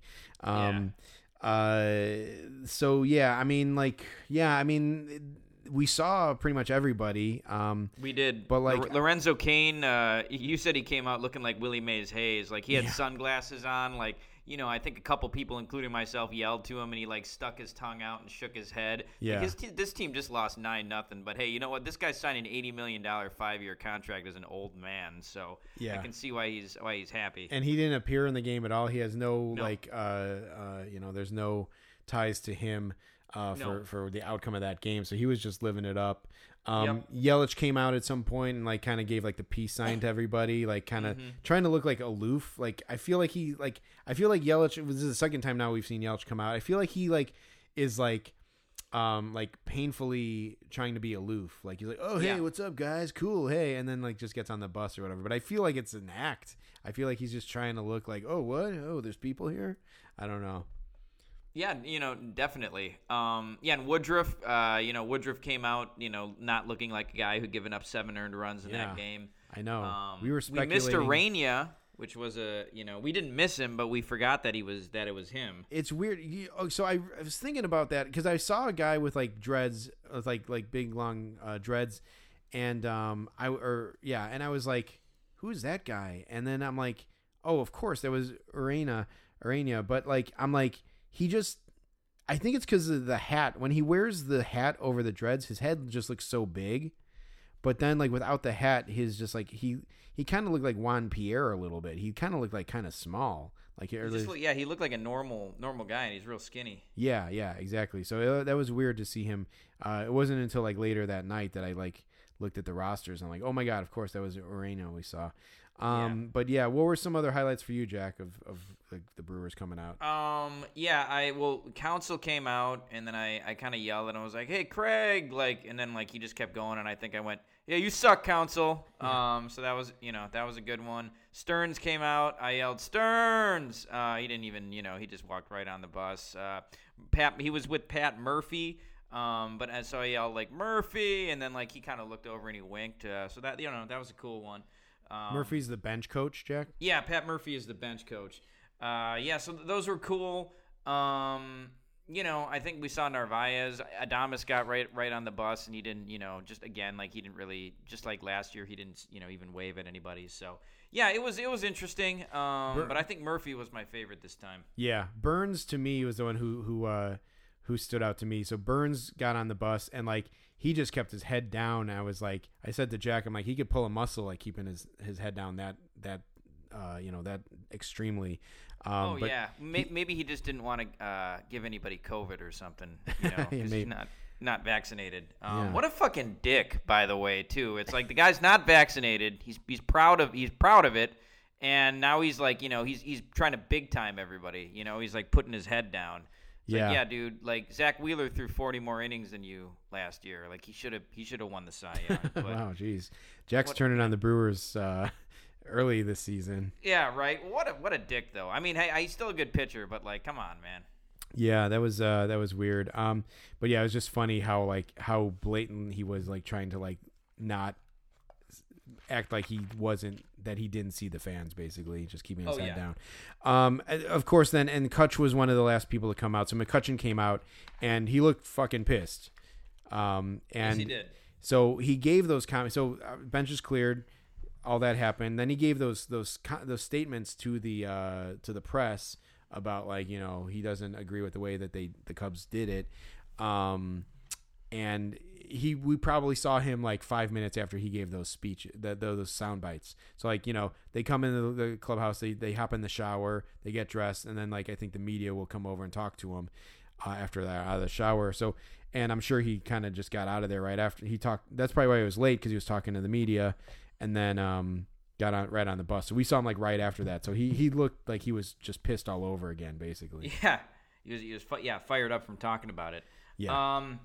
Yeah, so that ultimately though, like it wasn't a success autograph wise. The Brewers weren't trying to sign, but we'll get him next time at the next game we go to. Whatever team it is. So we started walking back to Jeremy's car, and I said to Jeremy, I was like, hey man, like you gotta keep your eyes peeled for some Cubs here. Like I don't know what these guys look like, but you do. Because the last couple times we've been walking home, we've just spotted random Cubs players walking down Clark Street. Yep. Or Addison.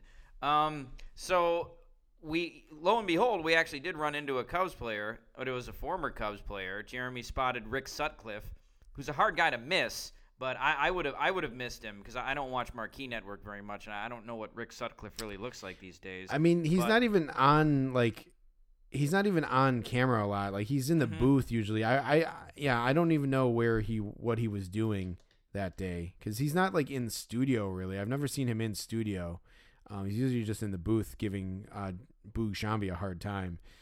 But, yeah, and talking about like how many beers he's gonna get after the game. Yeah. But Jeremy spotted him, and he was like, yeah, you're like, oh man, that's Rick Sutcliffe, and so you went up to him and you're like, hey Rick, you got time for an autograph? And he's like, no, I don't got time, guys. He's like, no, I can't.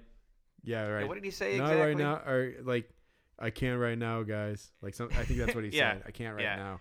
Yeah. And he had like a big suitcase with him, and his shirt was kind of like unbuttoned. He was wearing like a big like white dress shirt that was kind of like unbuttoned or whatever. And like, yeah, like I think he clearly had just flown in from Arizona, and he had this big suitcase with him on wheels, and he was going to have to walk through whoever was left, and I assume he was maybe going to the hotel across the street. But he looked like he was maybe trying to get out of there, and so like I kind of gave him that out, I guess, the way I phrased the question. But in retrospect, I kind of wish I would have just said like, hey Sut, like, big fan or something. But I'll cut him some slack. You cut him some slack for not stopping to sign, because he probably would have gotten, some people probably would have saw him giving an autograph and went up to him, even if they didn't know who he was, which at this point... That's what happened with fucking Michael Hermosillo. Yeah, exactly.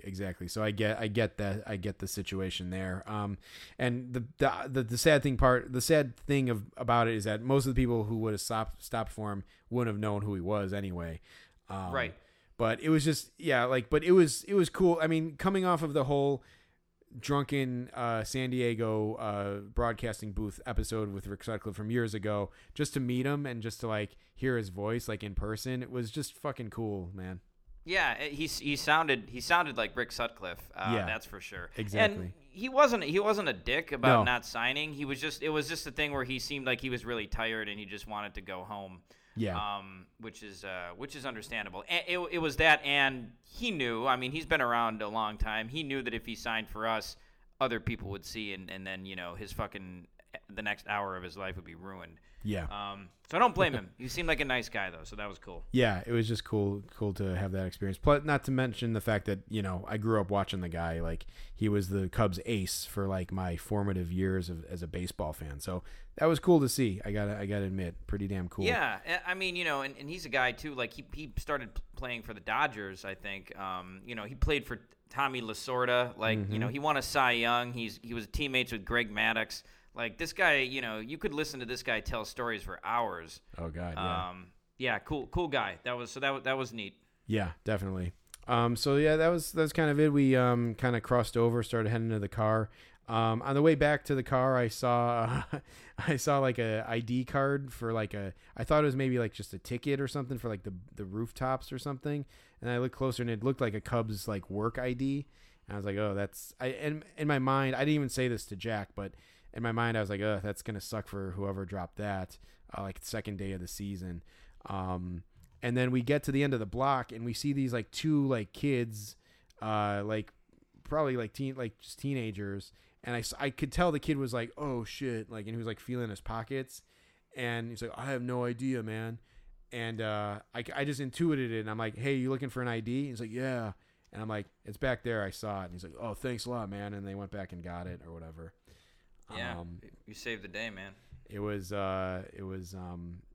Jack, you said it was my one good deed for the day or something. Yeah, I said it was your good deed for the day. Yeah. My whole thing is about that is just like, I feel like I don't know, like I spotted the ID for some reason. Maybe it's just because I look at the ground when I'm walking or something. I don't know, but I feel like I see things sometimes like for whatever reason. So I guess it was nice that there was a point to just like identifying this ID and thinking about it for like a second. I'm like, oh, okay, well, I was able to help that guy find his, so cool. But yeah, I wish that that good luck would have carried over for today, but the Cubs ended up dropping the third game to the Brewers. But can't complain about the way the season has started for the Cubs, taking 2 of 3 from the Brewers. I'm as surprised as anybody else. Well, it's a long season, long way to go. So I think the Cubs are going to Pittsburgh next. Yeah, and then I think the Brewers are playing the Orioles. I think that's a weird matchup. Man, I didn't even look who the Brewers are playing. I think I heard that. I was watching a highlight and I think I heard them say like on to Baltimore or something. So, yeah, I don't know. That's a weird matchup, Brewers Orioles. But yeah, so that happened. Just Jack, real quick, a couple observations I had from my days, the Thursday and today being at Wrigley Field. On Thursday, Jack, they played a video. I can't remember what song it was. I actually think it might have been "I Will Remember You" again. But they did this like supercut of video of highlights of pitchers batting, and at first it was like pitchers getting like home runs and hits and like, you know, whatever, and like being successful, and then it showed like pitchers like striking out and like looking like really bad, like swinging and falling down. And it said like, "Thank you, pitchers." Basically, like, you know, we won't ever see you bat again in the National League. So that was kind of funny, that video. It's kind of weird. They only played it like Thursday. I thought maybe they would have played it again, because I didn't tell you about it, Jack, just in case they played it again. Yeah, they didn't play that. And then the other thing I was going to mention is that the food, we didn't get any food on Saturday, but I did go today and I got some food. They have this new like self-service food thing where you like put you go, it's like kind of cafeteria style. You go and you grab the food that you want from like a heating lamp sort of thing, and then you put it on this like surface that has like these like dots on it, and then there's a thing above it. It looks like a heating lamp, but it's actually some sort of like scanner, and it like weighs your food or scans it or whatever, and it can identify what food you have, and then just pops up on a screen, and then you just swipe your card and pay for it. It's really weird, but it's like supposed to be like it's like a self-checkout sort of thing, and I don't know if it necessarily made things faster, but I guess it made things faster a little bit because the food was already there. But it's weird, and I'm sure that people did not know how to use it at all. No, just try that at a White Sox game. See how good God. you do. Yeah, someone would probably break it. They would just be like, "This thing sucks," and just smash it. But my dad went and got us some food on Thursday. He got like a bratwurst, a cheeseburger, and a hot dog. And later on that day, we were like he looked at his receipt, and he's like, "Hey, I got the cheeseburger for free." So I don't know what happened. Like my dad either like fucked up or like it didn't read it or whatever, but he ended up like getting the cheeseburger for free, which is cool to get one over on the Cubs and the Ricketts there. And then today, just to speak of the Ricketts, I saw a guy today, Jack, wearing a T-shirt, and it said, "Dear America, we're sorry," or "Dear America, sorry about the Ricketts family. Sincerely, Nebraska." It was weird. Okay. So yeah, I guess you know, one of those guys is like, is he a senator or a representative from Nebraska, I think? They're from Nebraska, right? Yeah. And so, yeah, I guess probably not too popular in Nebraska, I guess, among some people. And the shirt was definitely a very clear, straightforward statement. So I thought that was kind of funny. Yeah, just it would be awesome just if Ricketts was walking by and saw that shirt. But, oh, yeah, for sure. Yeah. I should have asked him where he got it, but yeah, so that's that. So that's the first weekend of Cubs baseball and our first game of the season. Nice, yeah, it was a good time, and I think we might have another one coming up in a couple weeks. Yeah, we're gonna try to get to as many as we can here in April and May, because I'll be out of the country at the end of May, beginning of June. So we'll have to squeeze some in for that time that I'll be gone, But yeah, you know, baseball's back, and it was good to be back at a game for the podcast, and excited about the next one's coming up. Yeah, heck yeah. We'll have the over-unders next week. Yes. All right. Well, for Rain Delay Theater, check us out at Rain Delay Pod on Twitter and Instagram as well. Hashtag Rain Delay Player of the Day. That's right. You never know who you're going to see on there. Right. All right. So for Rain Delay Theater, I'm Jack Swakowski. And I'm Jeremy Dionisio. We'll see you next time. Later.